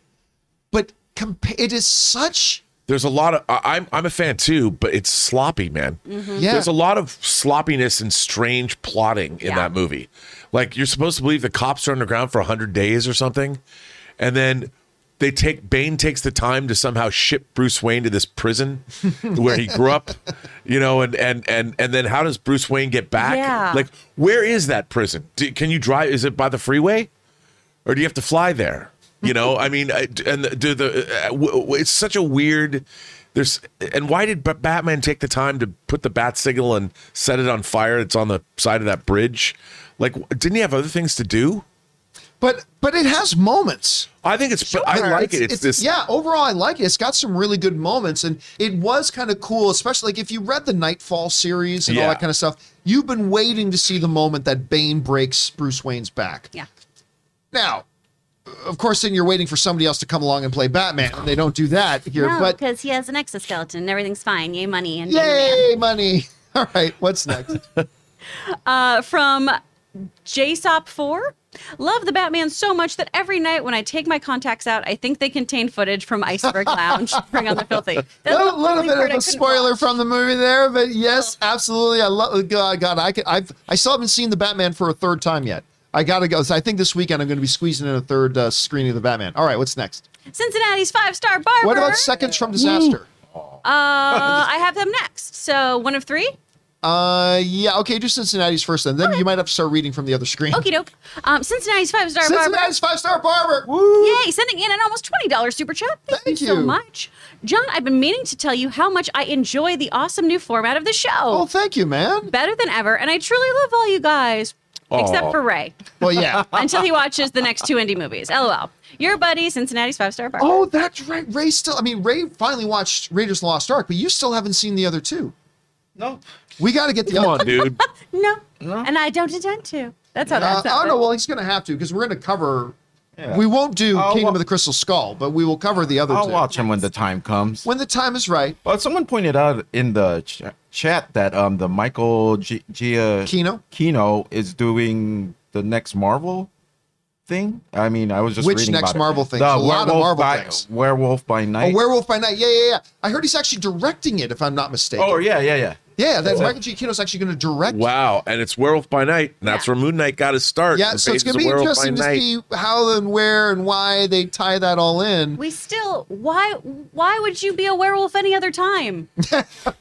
Right. The name bothers me so much. If it Vampire was with werewolf by teeth. day, I'd be like, ooh, that's neat. By the way, I should point out, I asked everybody a question. I said, who was the actor that took over the Jason Statham role in The Man from Toronto? And thank you to everybody in the chat board who reminded me that it is Woody Harrelson who's taking over that role. So that's going to be interesting. Yeah. All right. Thanks a lot for sending that in, Cincinnati Barber. By the way, Cincinnati Bengals are going to the Super Bowl again this year.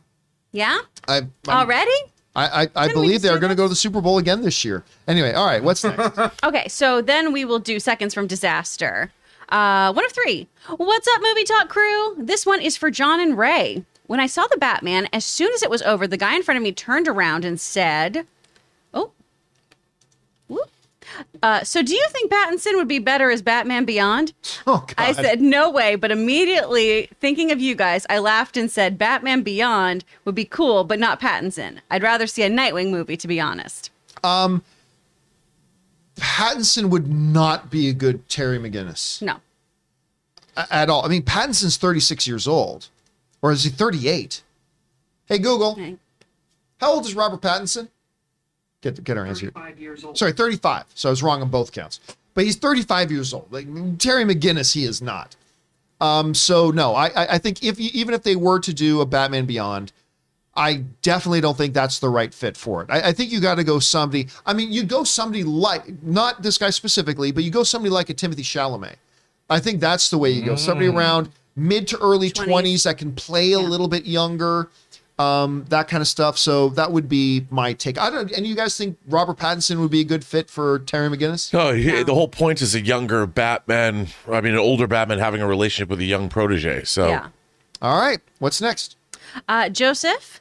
Also, one of my favorite movies is Collateral with Tom Cruise and Jamie I Foxx. love that good. movie. So I good. may be wrong, but I feel like the Batman reminded me a bit of that movie too. Would you agree? There's some overtures in that. By the way, correct me if I'm wrong, but one of the two stars got an Academy Award nomination for that movie. I thought.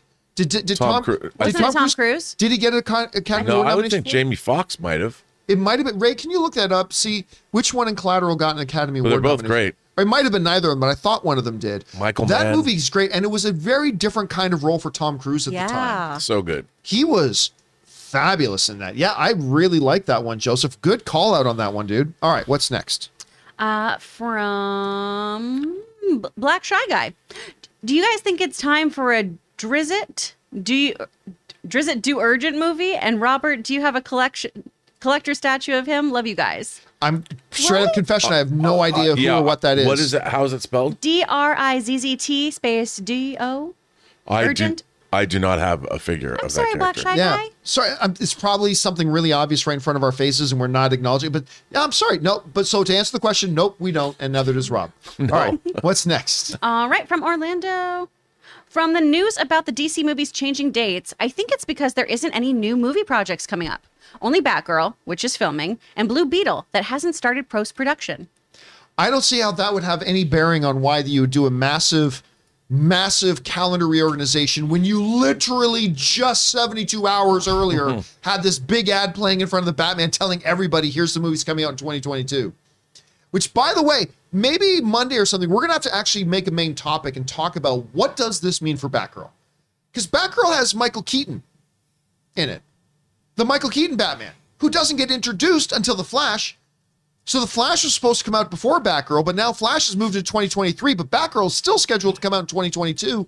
So what does that all mean? Anyway. John, I have looked up Drizzt Do'Urden. Yeah, it's Drizzle Do'Urden. It is that is from Forgotten Realms from the Dungeons and Dragons. So by the way, a badass character. I know little of Dungeons and Dragons these days. So but I do respect this figure is dope. I mean, there's many cool figures. I don't have him. Someone's saying the Dark Elf books by R.A. Salvatore. He's yeah. that guy's written like 1,000 novels. So, I mean, I don't have those figures because I don't collect those figures, but it's a badass figure, badass character design. See, I've played a shit ton of Dungeons and Dragons, but I've never read the Dungeons and Dragons novels or lore or anything. Yeah. I just play the game. By the way, I do always feel like I've let people down if they bring something up that I don't know. Well, I always feel like because I'm supposed to know everything. Man. but no, see, that's the Ray thing. and I are letting people down left and right. Like, but that's the thing. Like, Trying our best. we get bullshit and pretend like we know what we're talking about. But you gotta, if you're gonna do a show like this, and when something comes up that you just don't know, you just gotta say to the audience straight up, I'll be honest with you, I don't know what that is. You know what I do know? What's that? Jamie Foxx was nominated for Jamie Foxx got nominated for it. Okay, so that would have been before he won his Ray Oscar, I believe. Yes. All right. What's next? All right. From Spencer Cooper, Pattinson is my fave Batman and Bale my favorite Bruce. Yeah, it's funny how we do make that distinction, right? Because like, George Clooney was actually not a bad Bruce Wayne. Right. He is Bruce Wayne. I mean, his life is Bruce Wayne, absolutely. So, I mean, yeah, but that's going back and forth. It's not just about who's your favorite Batman. It's like, who's also your favorite Bruce? I agree with him, but now that I think about it, that his character wasn't written to be like that Bruce, I don't think. Exactly. Yeah, so like you have to seen judge Bruce. it. Yeah, you have to judge it for its own All right. merit. What's next? From Downwell again, do you think superhero / big movies are ruining film because some people think they take attention from indies and small studios? Only one indie passion, OC, has mad 1B15 superhero alone. Oh, has made 1 billion. 15 superhero alone over 1 billion. Thanks. Sorry. No. See, and this is the thing. Something successful is ruining this. Like, it's just like saying, oh my goodness, the Edmonton Oilers back in the 80s ruined hockey. Why? Because they always won. That didn't ruin hockey. That elevated hockey. Oh, I don't know what team you want to go to. The old Boston Celtics of the Larry Bird era ruined basketball. Why? Because they were so good at it. That's bad. So now this whole notion of you have a genre of films that audiences love. Audiences love it. Oh, that's a bad thing. It's a bad thing that audiences love that. Oh, it's a bad thing that they make money at the box office for the industry, paying for all these indie films to get made, and audiences are having a good time. Man, that ruins the film industry. No, it raises the bar. And so, no, I don't think it ruins the film industry at all. I mean, to me, what this kind of suggests is a terrible fighter saying these great fighters ruin UFC. These great fighters ruin MMA because they don't make room for me. It's like, no, it just raises the bar. I don't know, Rob, what do you think about that? Well, it's just we live in a different time. I mean, right now, what has happened with the industry is movies are now being made globally. The studios are making movies that are going to be released around the world. They're spending hundreds of millions of dollars to make them. So the business of movies has totally changed. I do long for the days when a studio would make a Die Hard or a Hunt for Red October or a Basic Instinct or Fatal Attraction. We used to get a lot more different movies, but they cost like $20 million and $30 million.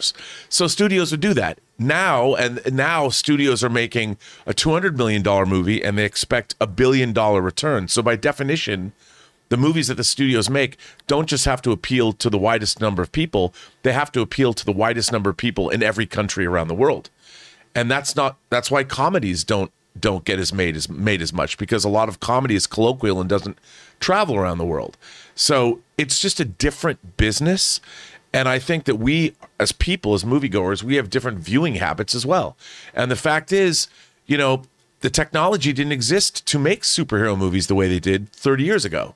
So now we're getting these great spectacles like Endgame and Infinity War, which we couldn't have had. And I think the idea of studio spectacle films has always been kind of the same. It's just our culture has changed. But look at all the great indie movies that still get made. A24's horror movies, or what Jason Blum is doing, or there's still a lot of great stuff. And look, we never had streaming shows like we have now. And we're getting these great long-form novelistic approaches to book adaptations that might have normally gone to the big screen we're seeing on streaming.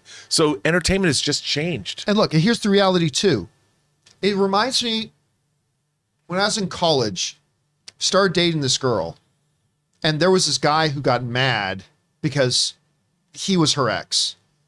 And he's like, you stole her from me. So and he was your Kanye West. Yes. Or yes, he was my Kanye West. I should say. And he's like, oh, you stole her from me. Like, blah, blah. I'm like, dude, you got to understand this. She did not leave you for me. She left you. Space. Then she got together with me. One had nothing to do with the other. There was never a time that little indie films made tons of money all the time. There are some indie films that make money, but a lot of them don't. That's always been the case, pre or post superhero movies. By the way, I just randomly opened the movie release calendar, right? Randomly opened it, picked a month. I said August, right? I just said August. Look what's coming out. Owen Wilson's Secret Headquarters, Joe Coy's Easter Sunday, an untitled WB event film. Don't know what that is still. We've got The Man from Toronto that we were just talking about with Katie Kugo. These are all wide release, by the way. We got Beast with Idris Elba, Fear with Jessica Elaine. We got The Bride coming in wide release as well. We've got Samaritan coming with Sylvester Stallone, which, by the way, superhero movie. That is a superhero movie to a degree, yes. I've been excited about that. They showed us a preview. But it's an original superhero movie. But it's original. Honk for Jesus to Save Your Soul through Gina Hall and Sterling Kane Brown. Look at that. I just pulled up a random month. Tons of original, new idea movies. They're out there. There are tons of them. And they're there. Some of these have never made money at the box office and won't under superhero movies. But here's the thing, too. In the whole analogy about, hey, the girl got together with me, she didn't leave you. Here's the thing. People are not watching indie films because they saw Doctor Strange. It's like, well, I can't watch that indie film now I watched Doctor Strange. I'm not allowed to. No, if you make a good movie that looks appealing, that's going to appeal to some people, they'll go watch Doctor Strange and then they'll go watch your movie. It's not causality. So I'm so tired, especially hearing from whiny filmmakers sometimes who are like, well, people didn't see my movie because of that movie. No, fuck you. People didn't go see your movie because they weren't interested in your movie. Had nothing to do with these other movies. And it's really long. And maybe it's really long. Maybe that had something to do with it. Well, and also if you look at things like Drive My Car, the Japanese film that's on HBO Max now that is in contention for awards. That's a 3-hour-long Japanese movie about art. Essentially. Well, also, two people coming with trying to deal with their histories and their past. I mean, it's a beautiful film. Beautiful movie, but and look at Parasite, winning Best Picture. Yeah. And it got a lot of attention. And so, one has nothing to do with the other. We're getting some cool stuff. Anyway, we're falling behind here. We got to keep moving. Thanks for writing the question down. Well, appreciate that, man. Good topic. What's next? From Zeke, 1 of 2. Hey, John and crew. Wanted to shout out my brother Jake and was hoping you guys could wish him a happy 23rd birthday.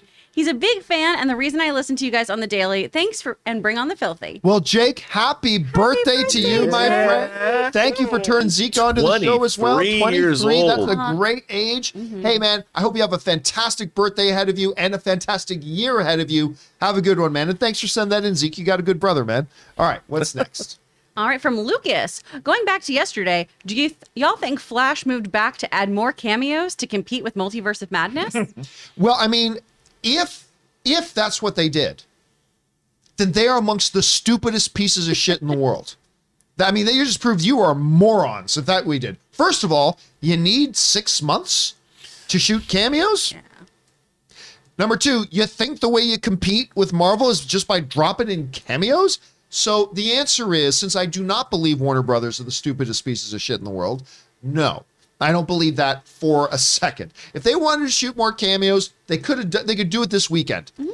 They can make some calls, shoot 4 cameos this weekend, but no, that's not what they do. Unless James Wan is actually shooting the war between the Atlanteans and the Amazons. Well, if they wanted to like that was in the Flashpoint thing. Oh my God, that's the first thing I thought of when somebody first started mentioning a couple years ago that there could be Flashpoint. My imagination immediately went to Atlantis versus Amazon. Dude, mm-hmm. And maybe they're doing that. No. Yeah, probably. By the way, I don't think they are. Yeah, but if they did, it'd be cool. It would be damn cool. All right, what's next? Right, from James. The Atom Project was not as good as Free Guy, in my opinion, but enjoyable. It was typical Ryan Reynolds. Quippy dialogue, fun action, and heartwarming. Yeah, see, that's the funny thing. When I hear people say, just typical Ryan Reynolds, what do you mean? Well, quippy, entertaining, funny, heartwarming. So good? So what you're saying, he's good. He's really good. That's what you're saying. Hey, listen, I agree. I don't think the Atom Project is as good as Free Guy. I certainly don't. I thought Free Guy is a much better overall film. Yeah. But for a Netflix film, pretty good. And again, listen, if that's typical Ryan Reynolds, keep giving me more and more typical Ryan in this day and age, try this as an exercise. Every Ryan Reynolds movie is just a variant. The character he's playing is a variant of Van Wilder. Well, an actor's job is Van Wilder. It's all Van Wilder. That's all of it. Like all we're supposed to do, really, while we're inhabiting other roles, is an actor's supposed to be consistent. You're supposed to be able to rely on an actor to show up and perform a role. Yeah, that's what they're supposed to do at the end of the day. So if he's doing that, and he is, and listen, and if it works, and if it fits the movie you're doing, did that fit with Free Guy? Absolutely. Mm-hmm. You get that movie doesn't work nearly as well if it's anybody else playing that role. I mean, maybe it could to some degree. The reason this movie elevated was because of him and Scoble the Kid. I mean, so I'll take it all day, every day. Absolutely. As long as it's working for the movie, or play something different when the role calls for it, like his role in Buried, which he absolutely should have been nominated for an Academy Award for. And that was, of course, Van Wilder, a little older, who got himself in a bit of a problem there. All right, what's next? All right, from Spencer Cooper. Watch Chinatown before the Batman. Great movie. I can't remember the last time somebody shouted out Chinatown. I know, and it's so good. It is a great movie. Yeah, absolutely good. Good on you, Spencer, for calling that one out. All right, Mr. Gitz. From Taki75. In a few years, I will be hard-pressed to distinguish Uncharted from Red Notice. Such bland, unremarkable Indiana Jones ripoffs. Listen, again, I look, if I'm going to sit here and tell you why I think Ryan Reynolds is great, and I'll tell you that all day, I will also call out when I don't think it worked. Red Notice didn't work. Neither did Six Underground. And neither did Six Underground. And of course, that wasn't Ryan Reynolds' fault for either of those. Oh, it was Van Or Wilder. it wasn't The Rock Johnson's fault for Red Notice or Gal Gadot. It's not her fault either, but it just didn't work. And sometimes they don't work. And yeah, Red Notice was definitely one of the. Uncharted didn't really work for me, but Ray loved it. And I a lot of people Red liked Notice, and I kind of liked the Six I didn't know you Underground. liked Red Notice. Yeah. I'm glad you did. I mean, Is there something wrong with me or what? No, man, you like what you like. Six Underground. It's not that they were awful. He's Yeah. not saying Six Underground. He's saying Red Notice. Yeah, but both. No, both of them. Yeah, I it's in I both. You like like both Six of them. Underground. Yeah, I know you liked Uncharted. Yeah, All right, I don't. There you go. Hey, there's some good action. I mean, in I Six didn't hate. Underground. I didn't hate either one of those movies. They were just Exactly. unremarkable. All right, what's next? All right, from John Redcorn, 1 of 2. I don't know what's more frustrating, watching the current state of the DC or the current state of the Lakers. And I'm a fan of both. Both have potential to be. Well, sorry, Johnny. It doesn't look like you got your second part in there, unfortunately. sorry, John. Okay, so we'll go on that. Yeah, but the current state of DC. 72 hours ago, the current state of DC was looking pretty good. Yeah, yeah. Right, let's not forget that 72 hours ago we were still basking in the glow of the Joker and all of its Oscar acclaim and billion-dollar film, and the Batman is an absolute triumph and everybody's loving it, and the Flash people are excited about, Black Adam people. We're getting a Justice Society in Black Adam. I'm getting Dr. Fate on the big played screen, by yo. Pierce Brosnan. God, I can't wait. Right? I mean, 72 hours ago, the state of DC, and they're about to get great new ownership. The state of DC 72 hours ago looked great. And then typical Warner Brothers DC stuff. I don't know, let's do this here. It's like, what, didn't you know this? Anyway, as far as the state of the Lakers, oh yeah, they're terrible. I think the Russell Westbrook experiment was an absolute disaster. It's unfortunate. I mean, it was good when everyone first started talking about it, but sometimes things just don't work out. The pieces don't fit as well as you thought they would. Nope, and those pieces do not fit. All right, what's next? All right, Rocket Sai sending in a $5 super chat just to support us. Thank you, Rocket. Lucky BX, hi crew. Have you guys watched Bel Air yet? A great show with an awesome spin on the 90s classic. My friend does their storyboards. Oh, I did not know that. Brian Frank. Anne's been watching it. Anne loves it. I've seen 4 or 5 episodes just because, Anne's watching it. So if I'm going to eat and watch TV, I got to do it with her. It's clever. I don't think it's great, but it's definitely really cool, different take on the whole Fresh Prince of Bel-Air. I've always said this too. When you really look at the basic idea of Fresh Prince of Bel-Air, it is drama. A kid living in a harder edge city that the parent is worried about their safety with the current environment that they live in and sends them to be and live away from them. First of all, the sacrifice of a mother to send their child away to give their child a better chance and a better future. And then a fish out of water cultural kind of story. That's drama. And this is taking kind of a nice approach to it. So they've done a pretty good job. All right, what's next? All right, from Sam Fisher. John, are you actually going to get that Sons of Filthy tattoo? No, I don't do tattoos. I'm not cool enough to pull them off. But if I were to get any tattoo, it would definitely be the Sons of Filthy tattoo. All right, what's next? From Benjamin, love the show. Watching you, since Benjamin. Man of Steel review.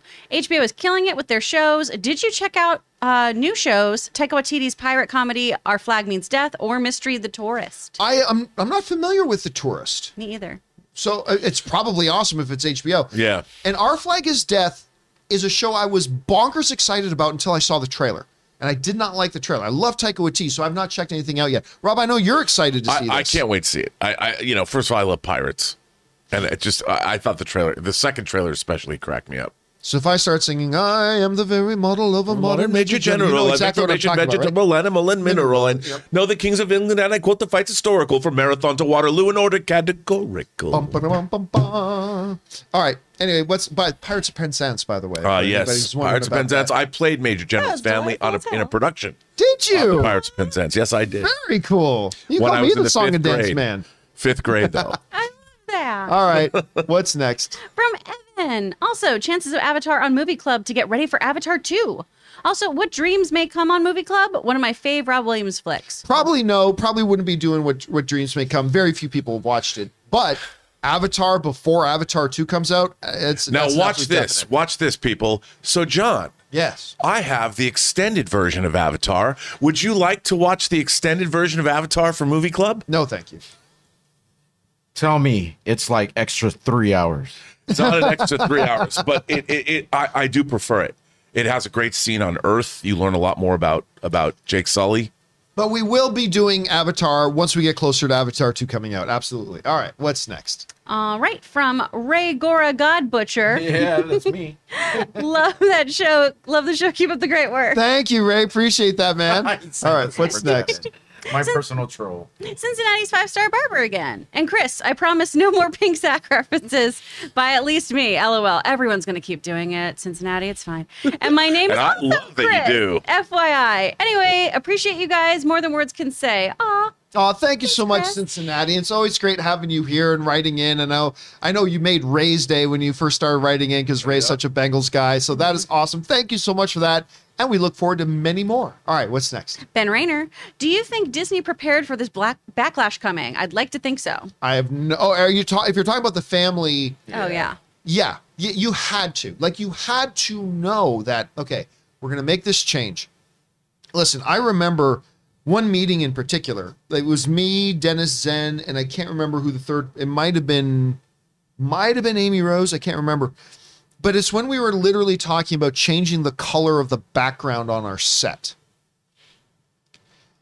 And understanding that as soon as we change that color on our set, there is going to be angry people. Is that true? You think I'm no, it's absolutely true.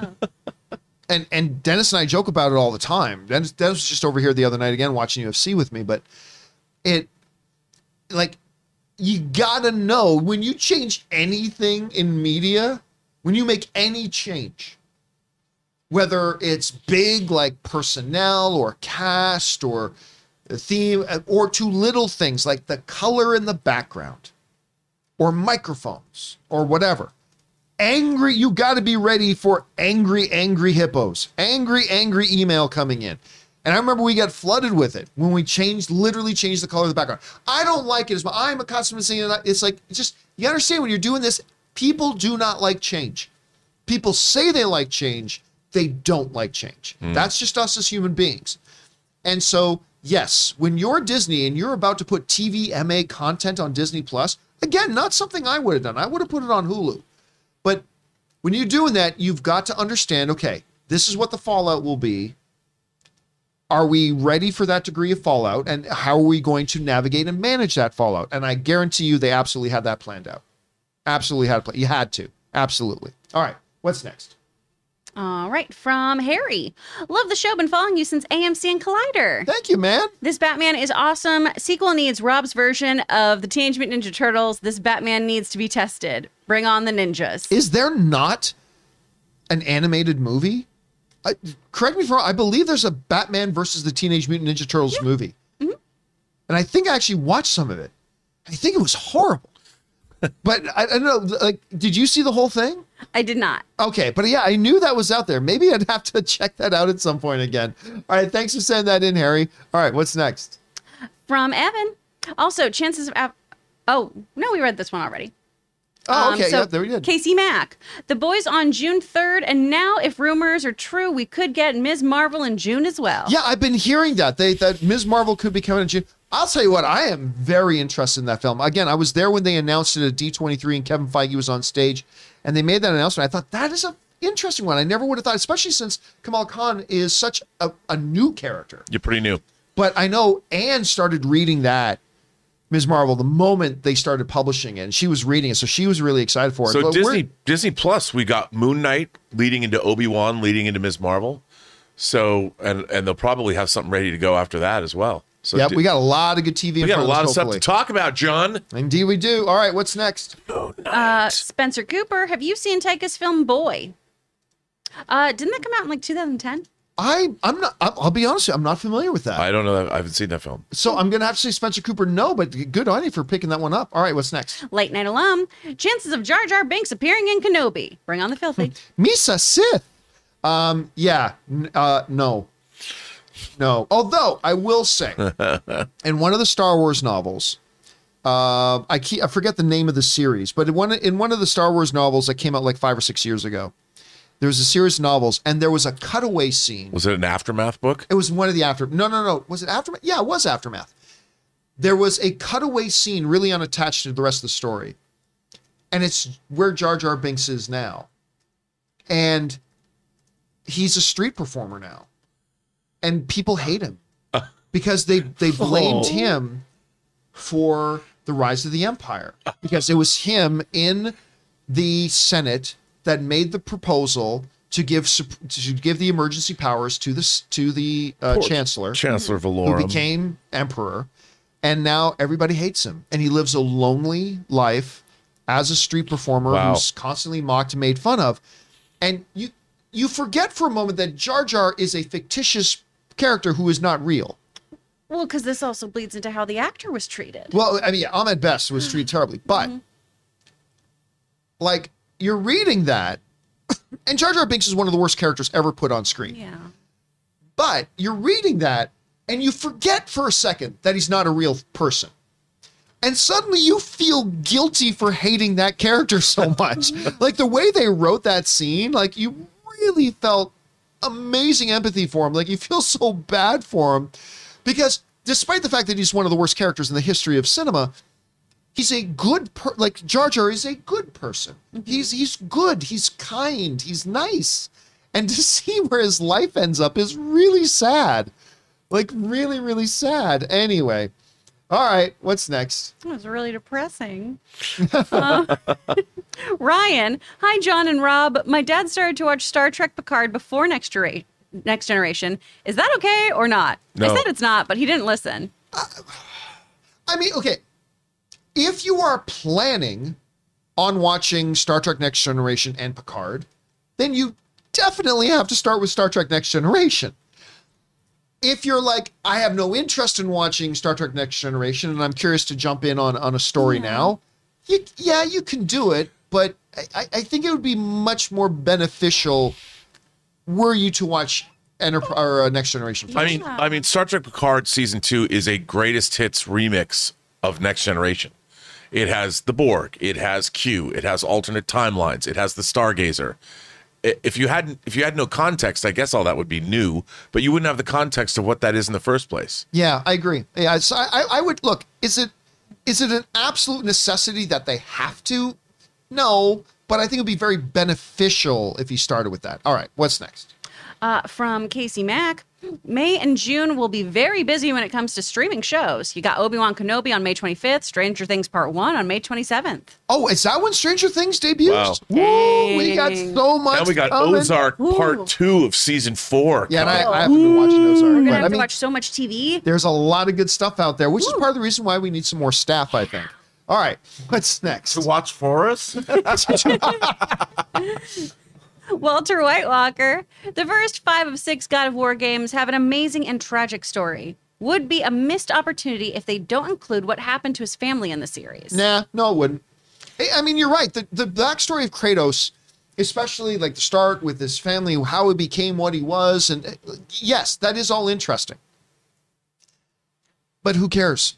I mean, look, there could be great backstory about listen, you could say there was great, fascinating backstory to Indiana Jones before the events of Raiders of the Lost Ark. Was it a missed opportunity not to go back there? No, Raiders of the Lost Ark was a great place to jump in.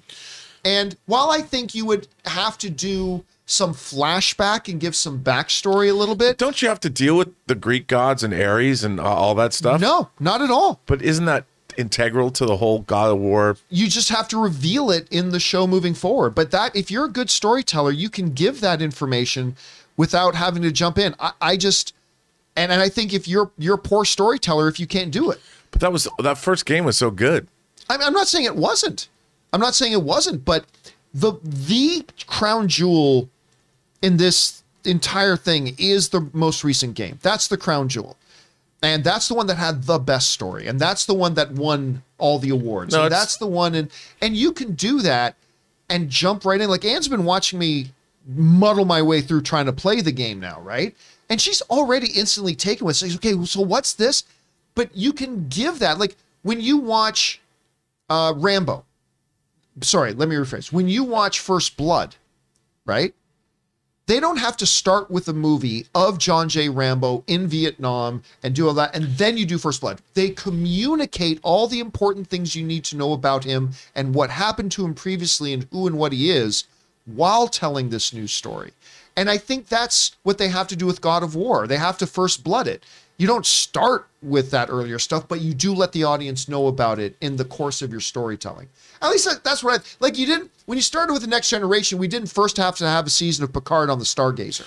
No, but that original game is really cool. Oh, I'm not saying it's not. And I mean, if you're doing multiple seasons of a TV show, you know. But I mean, this game alone, there's multiple seasons you could do with this one game alone. That plus they got the new game coming out here soon with Ragnarok. So I don't know. Look, I'm definitely not saying there's not a good show that can be made there. I just don't think that's the best place to start. I think this is the best place to start, and you start off strong. So, but who knows? They might very well do that. They might very well go right back to game one. So, and I'm sure they'll do a good job if they do. All right, what's next? From J Master, hey John and Rob, fun fact, in the Obi-Wan Kenobi trailer, the Inquisitor with the wide headpiece is actually the fifth brother from Rebels being played by Sung Kang. Justice for Han.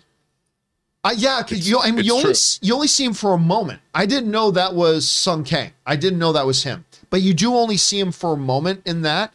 And that look is actually pretty good. I'm still iffy on the look of the Grand Inquisitor, but I think the character is going to be great. I'm just not thrilled with the look of the character. Well, I mean, I'll have to wait and see in context. But I showed Ann the trailer for the first time. Man, that monologue, that dialogue that goes over it, and he's saying, the key to hunting Jedi is patience. The Jedi code is like an itch. They have to follow. I mean, it's just all I know, John, is between Obi-Wan in May and Doctor Strange in May, the Hot Toys pre-orders. I can't even. All right, what's next? All right, from Jacob James. Thoughts on David Lynch, director of Blue Velvet and Dune, being cast in Steven Spielberg's The Fabelmans? I know this.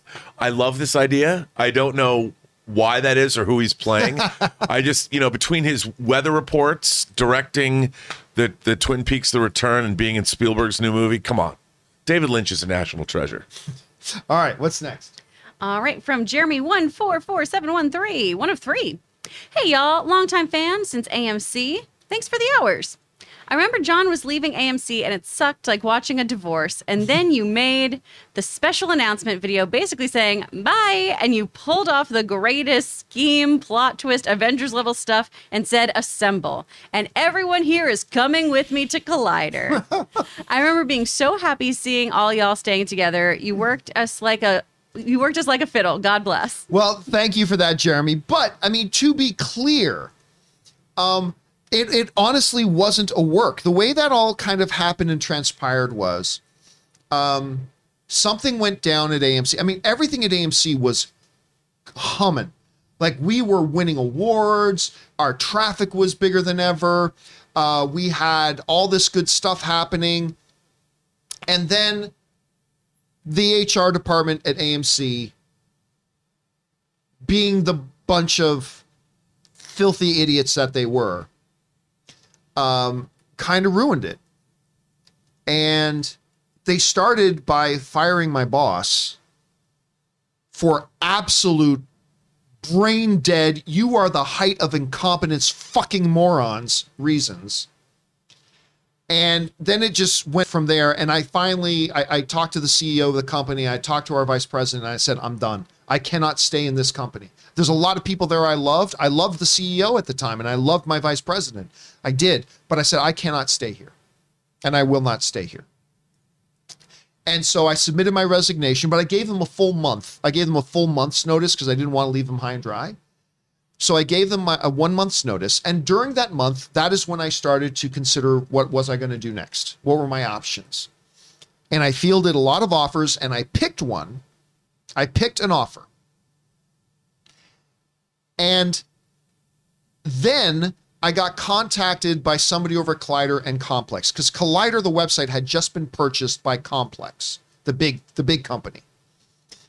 And they got a hold of me and they said, well, what are you going to do? And I said, I think I've decided that I'm doing this. I was going to accept this one other offer. And they said, before you do anything, talk to the people at Complex, because they just bought Collider, talk to them. So I said, all right. So I went and talked to the people at Complex. I talked to their chief financial officer at Complex, and they gave me a great pitch to start a movie news video thing for Complex's Collider. I'm like, all right, you know what? I think, all right, they sold me on it. I'm like, great. So then I go and talk. I'm having a conversation with the chief marketing officer of AMC, who I was on really good terms with. And he's like, so have you decided what you're doing? I said, yeah, I think I'm going to go and start a movie news thing over here.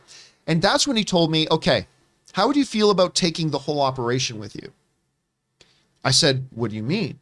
He says, like, at AMC, we just don't think AMC Movie News can survive without you there, and you're leaving. And so I think we're probably going to shut it down. What would you think about taking it over? And they were wrong, by the way, because Dennis Zen was still going to be there. And Dennis Zen absolutely could have continued to run that. But they had made the decision they were probably going to shut it down. So then they said to me, how would you feel about taking the whole operation with you over there? And we, AMC Theaters, will become a sponsor of your new movie news show over at Complex Collider. I said, well, that's interesting. Let me talk to Complex about it. I went and talked to the CFO at Complex, proposed it. They were interested in the idea. So I connected those two to see if they could work out terms. And they worked out terms. And then, yes, right when it was almost time for me to finally leave, I said, okay, guys, I announced I was leaving AMC. But as it turns out, I'm bringing everybody with me. And that's when we made the announcement. But it wasn't a work. It was not planned all along. It was not like that. So still, that's a pretty baller move, dude. Yeah. Well, that's the background. That's the background of how all that kind Nicely of done. Transparent and worked out. And then we met. And then we met while we were there. All right. Schnepp dragged me in off the street. What's next? Right, from well, we just did that one. John Redcord's. Oh, there's his 2 of 2. Oh, there it is. It got hidden in there. Okay. Great, but it's just one dumb decision after another with the people in charge. Again, that was us talking about Warner Brothers. Yeah, 72 hours ago it wasn't. 72 hours ago it was like, oh my God, they're getting their shit together. And then all of a sudden it changed. Yeah. All right, what's next? From Savage McFilthy. Been wanting to send you this. You call Michael Keaton Michael Douglas sometimes before correcting yourself, but you're not wrong. Look up his real name. Is Michael Keaton's real name Michael Douglas? I mean, that was smart to change it. Yeah, that would be very smart. Actually, SAG-AFTRA was not going to let that stand. One of my first really good friends in LA when I came here was, and a guy who edited my first movie, his name is Chuck Norris. That's Chuck's real name. It's Chuck Norris. That's his real name. Amazing guy, fantastic editor, works on a lot of big films now and everything too. But I remember once, talking about, it's like, do you ever think about maybe changing your name? He goes, "No, man. You know what Chuck Norris's real name is?" And we're like, no. And he told us, like, Chuck Norris is not Chuck Norris's real name. He goes, so fuck that guy. My real name is Chuck Norris. I'm keeping my name. So it's like, yeah, there it goes. All right, what's next?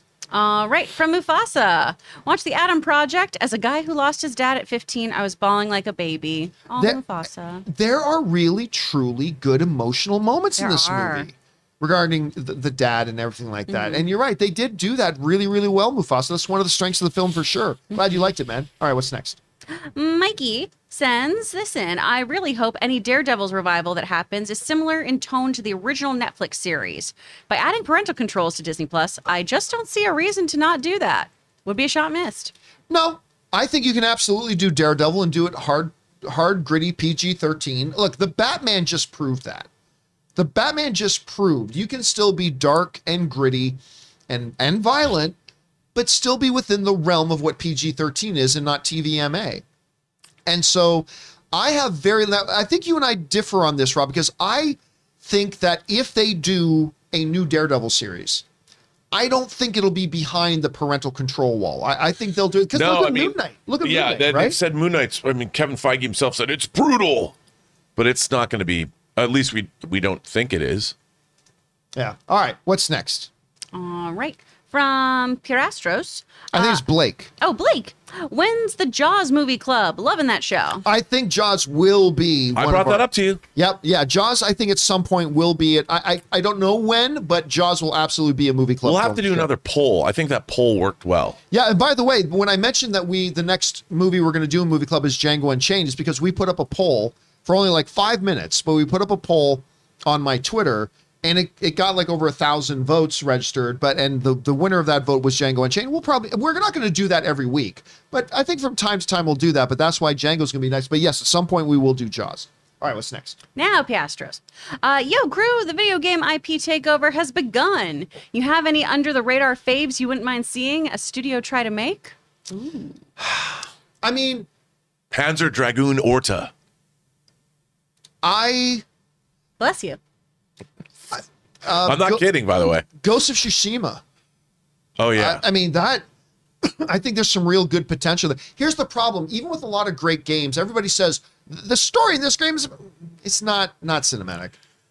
But every once in a while, there are some games that are. And I think Ghosts is one of the ones that can be. By the way, I have an excellent 6-scale figure.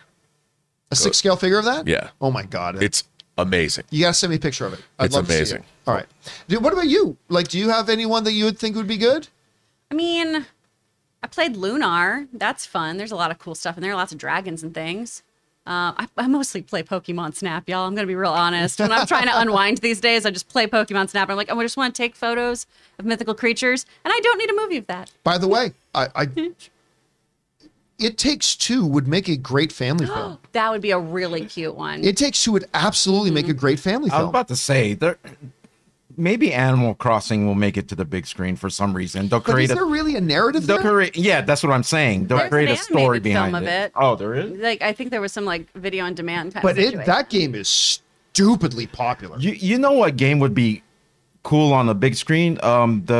Is it called Shadow of the Colossus? The one I love Shadow of the Colossus. where he's like taking down those big Earth monsters. Yeah. Which is really cool about that game is that it all revolves around the environment. Like the monsters are like have grass for hair and stuff like that, right? Oh, I love shit. If I remember it correctly. I want Ico and Shadow Colossus for PlayStation 5. Please give me those upgrades. Please, please, please. All right, what's next? All right, from Wilson. You've been saying it, and I've been telling everyone that Kingpin and Daredevil were variants. Does this decision help or hurt beloved characters? Bring on the filthy. Well, I mean, look, as much as I've been saying that's what I think they are, let's be very, very clear. Kevin Feige hasn't said anything definitive yet. Now, yes, I do believe that Charlie Cox's recent statements kind of lend more to the idea that they are different versions of the character, very, very similar, yet different. But I don't think that hurts. If that is the way they go, I don't think that hurts anything at all. If anything, it's a best of both worlds. You bring over the things that work great and you change the things that didn't work great. You say, yeah, here's Feige, whatever, but we haven't met Iron Fist yet. Now Zac Efron is Iron Fist. Or maybe Matt Murdock's just a lawyer. And that's all he'll ever be. But when you watch Spider-Man, I mean, I don't know if he's just a lawyer, but maybe he's a really good lawyer. Yeah, because I'm a really good lawyer. I don't know, but listen, it's possible at this point he hasn't taken on the Daredevil moniker yet. Maybe he's still steeling himself and readying for the mission. I mean, I don't know. All right. Thanks a lot for writing that in, Wilson. What's next? All right. From Mark Netto. Saw the Adam Project and Picard 2 this morning. Thought the Adam Project was good. Picard was interesting. I haven't seen the second episode yet. I know I quite enjoyed the first episode, like quite a bit. You did too? I did. I mean, I thought it was quite good, but first episode, not terribly hard to make a first episode look interesting. The proof is in the pudding. The rubber meets the road when you start to see the story unfold. So then we'll see where we go with that. All right, what's next? All right. From Michael Johnston. Hey, John and crew, I've been binging every single Twilight Zone series and wondered what your thoughts are overall. Nothing beats the original for me, but the 80s series had its episodes. Ooh. Straight up, I never watched the 80s series. Dude, I'm a huge fan, at least of the first 2 seasons of the 80s Twilight Zone. There are some amazing episodes. Nightcrawlers, directed by Exorcist director William Friedkin. There's so many good episodes. A Message from Charity. So many good ones. Well, I'll tell you what, even the Shadow Man, directed by Joe Dante. The original series was a little hit and miss. But there are some episodes, like we talk a lot about the Taki Tina episode. Ugh. That still freaks me the hell out. Mm-hmm. That Taki Tina episode still freaks me the hell out. Yeah, I mean, the 2 biggest influences in my entire life are the original Star Trek and the original Twilight Zone. Really? Those are when I was a kid. That's all I ever wanted to watch. That and also The Outer Limits. I didn't care about kid shows at all. But the '80s revival of The Twilight Zone is actually quite good. And then Michael Straczynski, who created Babylon 5, took over on the third season because they rounded out their syndication package. But what was really great about the '80s Twilight Zone is, like the original, they adapted a lot of horror writers and previously existing stories, and there's some really, really good episodes. The only problem with the mid-'80s Twilight Zone is they did all the post-production on video. They shot the episodes on film, so there's a lot of really cheesy video toaster effects that are incredibly dated. All right, what's next? All right, Orange Hand. My kid saw you in Django, Samuel L. Jackson, and now she won't stop saying the N-word. You took your kid to see Django? I think I heard that story before. Yeah, that's the first question. It's like, wait a minute, you took your kid to see Django? I think I remember hearing that story before. That is classic Samuel L. Jackson. By the way, he's got that new movie coming out called The Final Days of Ptolemy Gray? Is that his name? On Apple maybe, TV? Yeah, the name of the character. Yeah. The Final Days of which I saw the trailer. I was like, oh, crap, that looks really good. I love Samuel Jackson. Oh, he's great. Ever since I saw him in The Long Kiss Goodnight. Yeah, he was great in that. And then, of course, he's the Hold On to Your Butts guy in Jurassic Park. You know, it's funny, when I first watched The Protege, I was like, you killed him? Like, I know. Don't give too much away. Yeah, but I couldn't believe it. And then, of course, okay. All right, what's next? All right. From Raymond Verata, please talk more about Star Trek, even if it's just the classic Trek or TNG era. I feel this is just a Star Wars only show. Like Marvel versus DC fans. How often do we actually talk about Star Wars here? Like, honestly, like the Obi-Wan trailer drops and we talk about... I agree with Raymond. When there's stuff... Yeah. Here's the thing, though. You're scared of me talking about Star Trek. Face it. Come on. Admit it. Well, I'm just tired of hearing you talk about Star Trek. To be honest. Every morning. No. Like when Next Generation topics are up, then I could sit down with a bowl of popcorn and listen to you talk about classic Star Trek forever. But I mean, that's the thing, though. Like the John Campea show is a current events thing. It's like if there is news about Next Generation, we will talk about it. If there is news about the classic series, we will talk about it. However, we now have Movie Club that is meant to be talking about older things, and we are going to be introducing some other things as well that will bring up some opportunities for that. But on the John Campea show, there actually has to be a topic that comes up for us to talk about. But interestingly enough, for the first time, there are 2 live-action Star Trek shows airing now. Picard and the end of season 4 Discovery. And then we've got Strange New Worlds, which I finally watched the trailer for last night. I have high hopes. I thought it looked great. Yeah, unfortunately, Akiva Goldsman's writing it again. But yeah, I mean, look, it looks. I hope it's good. And they say it's a return to episodic, like the original series. Right. I hope it's good. It looked good, so I don't know. We'll see. All right, what's next? All right, from Steve. Django is an incredible movie. I love how Leo kept acting after he cut himself. I heard it wasn't part of the original plan. Bring on the filth. That is one of the coolest stories that came out of that. That whole scene with his hand cut, that was all ad-libbed. He accidentally cut his hand and just kept going. And Tarantino had the senses about him, just keep this rolling. Don't stop. Just keep this rolling. And I'm sure we'll talk a little bit more about that. Was it Calvin Candy? Is that his name? Yeah.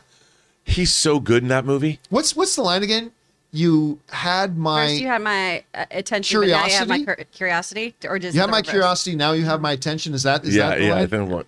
The way Leo delivers that line, too. Everybody in that movie is so good. Mm-hmm. But we were just talking about Samuel L. Jackson. That truly is, I think, one of his best performances. Like, I so buy into that character like 9,000. Like, it's absolutely crazy. All right, what's next? Don Johnson power. Right, from MP... One of 2. John, cast Idris Elba. Don't let me stop the Broccoli's. But I'll say, if James Bond's born of a Scotsman and Swiss mother from the early 1900s in Skyfall, that's one pale-looking human. Just saying. Might be the most inherently white character. I mean, it all depends on what you say his parental background is, Yeah. which is, quite frankly, completely irrelevant to who Bond is. I mean, yeah, it's interesting in this Bond, his parents are this. It is not an important distinction to say his parents were somebody else. Yeah. I mean, that's not an important thing. So, yeah, look, again, with James Bond, There are characters that this is not true of. There are many characters that this is not true. But James Bond, the color of his skin is completely irrelevant to the core DNA of who and what James Bond is. It's not important.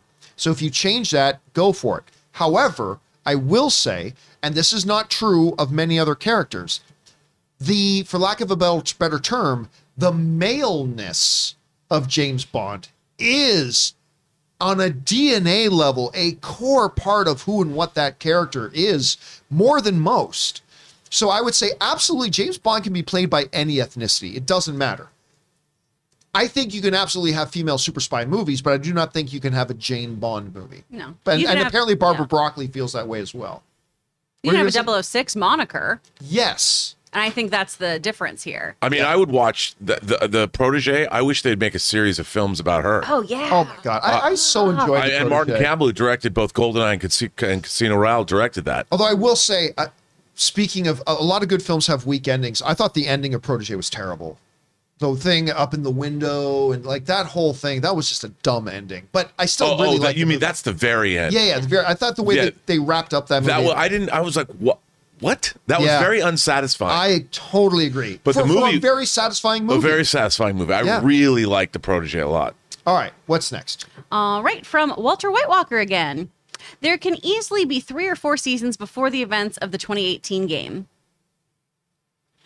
Talking about God of War. Sure, but that's true of anything. There could easily be 3 or 4 seasons before the actual first episode of Star Trek The Next Generation. There could easily be 3 or 4 seasons of anything. Just because you could do that doesn't mean it's the right thing to do.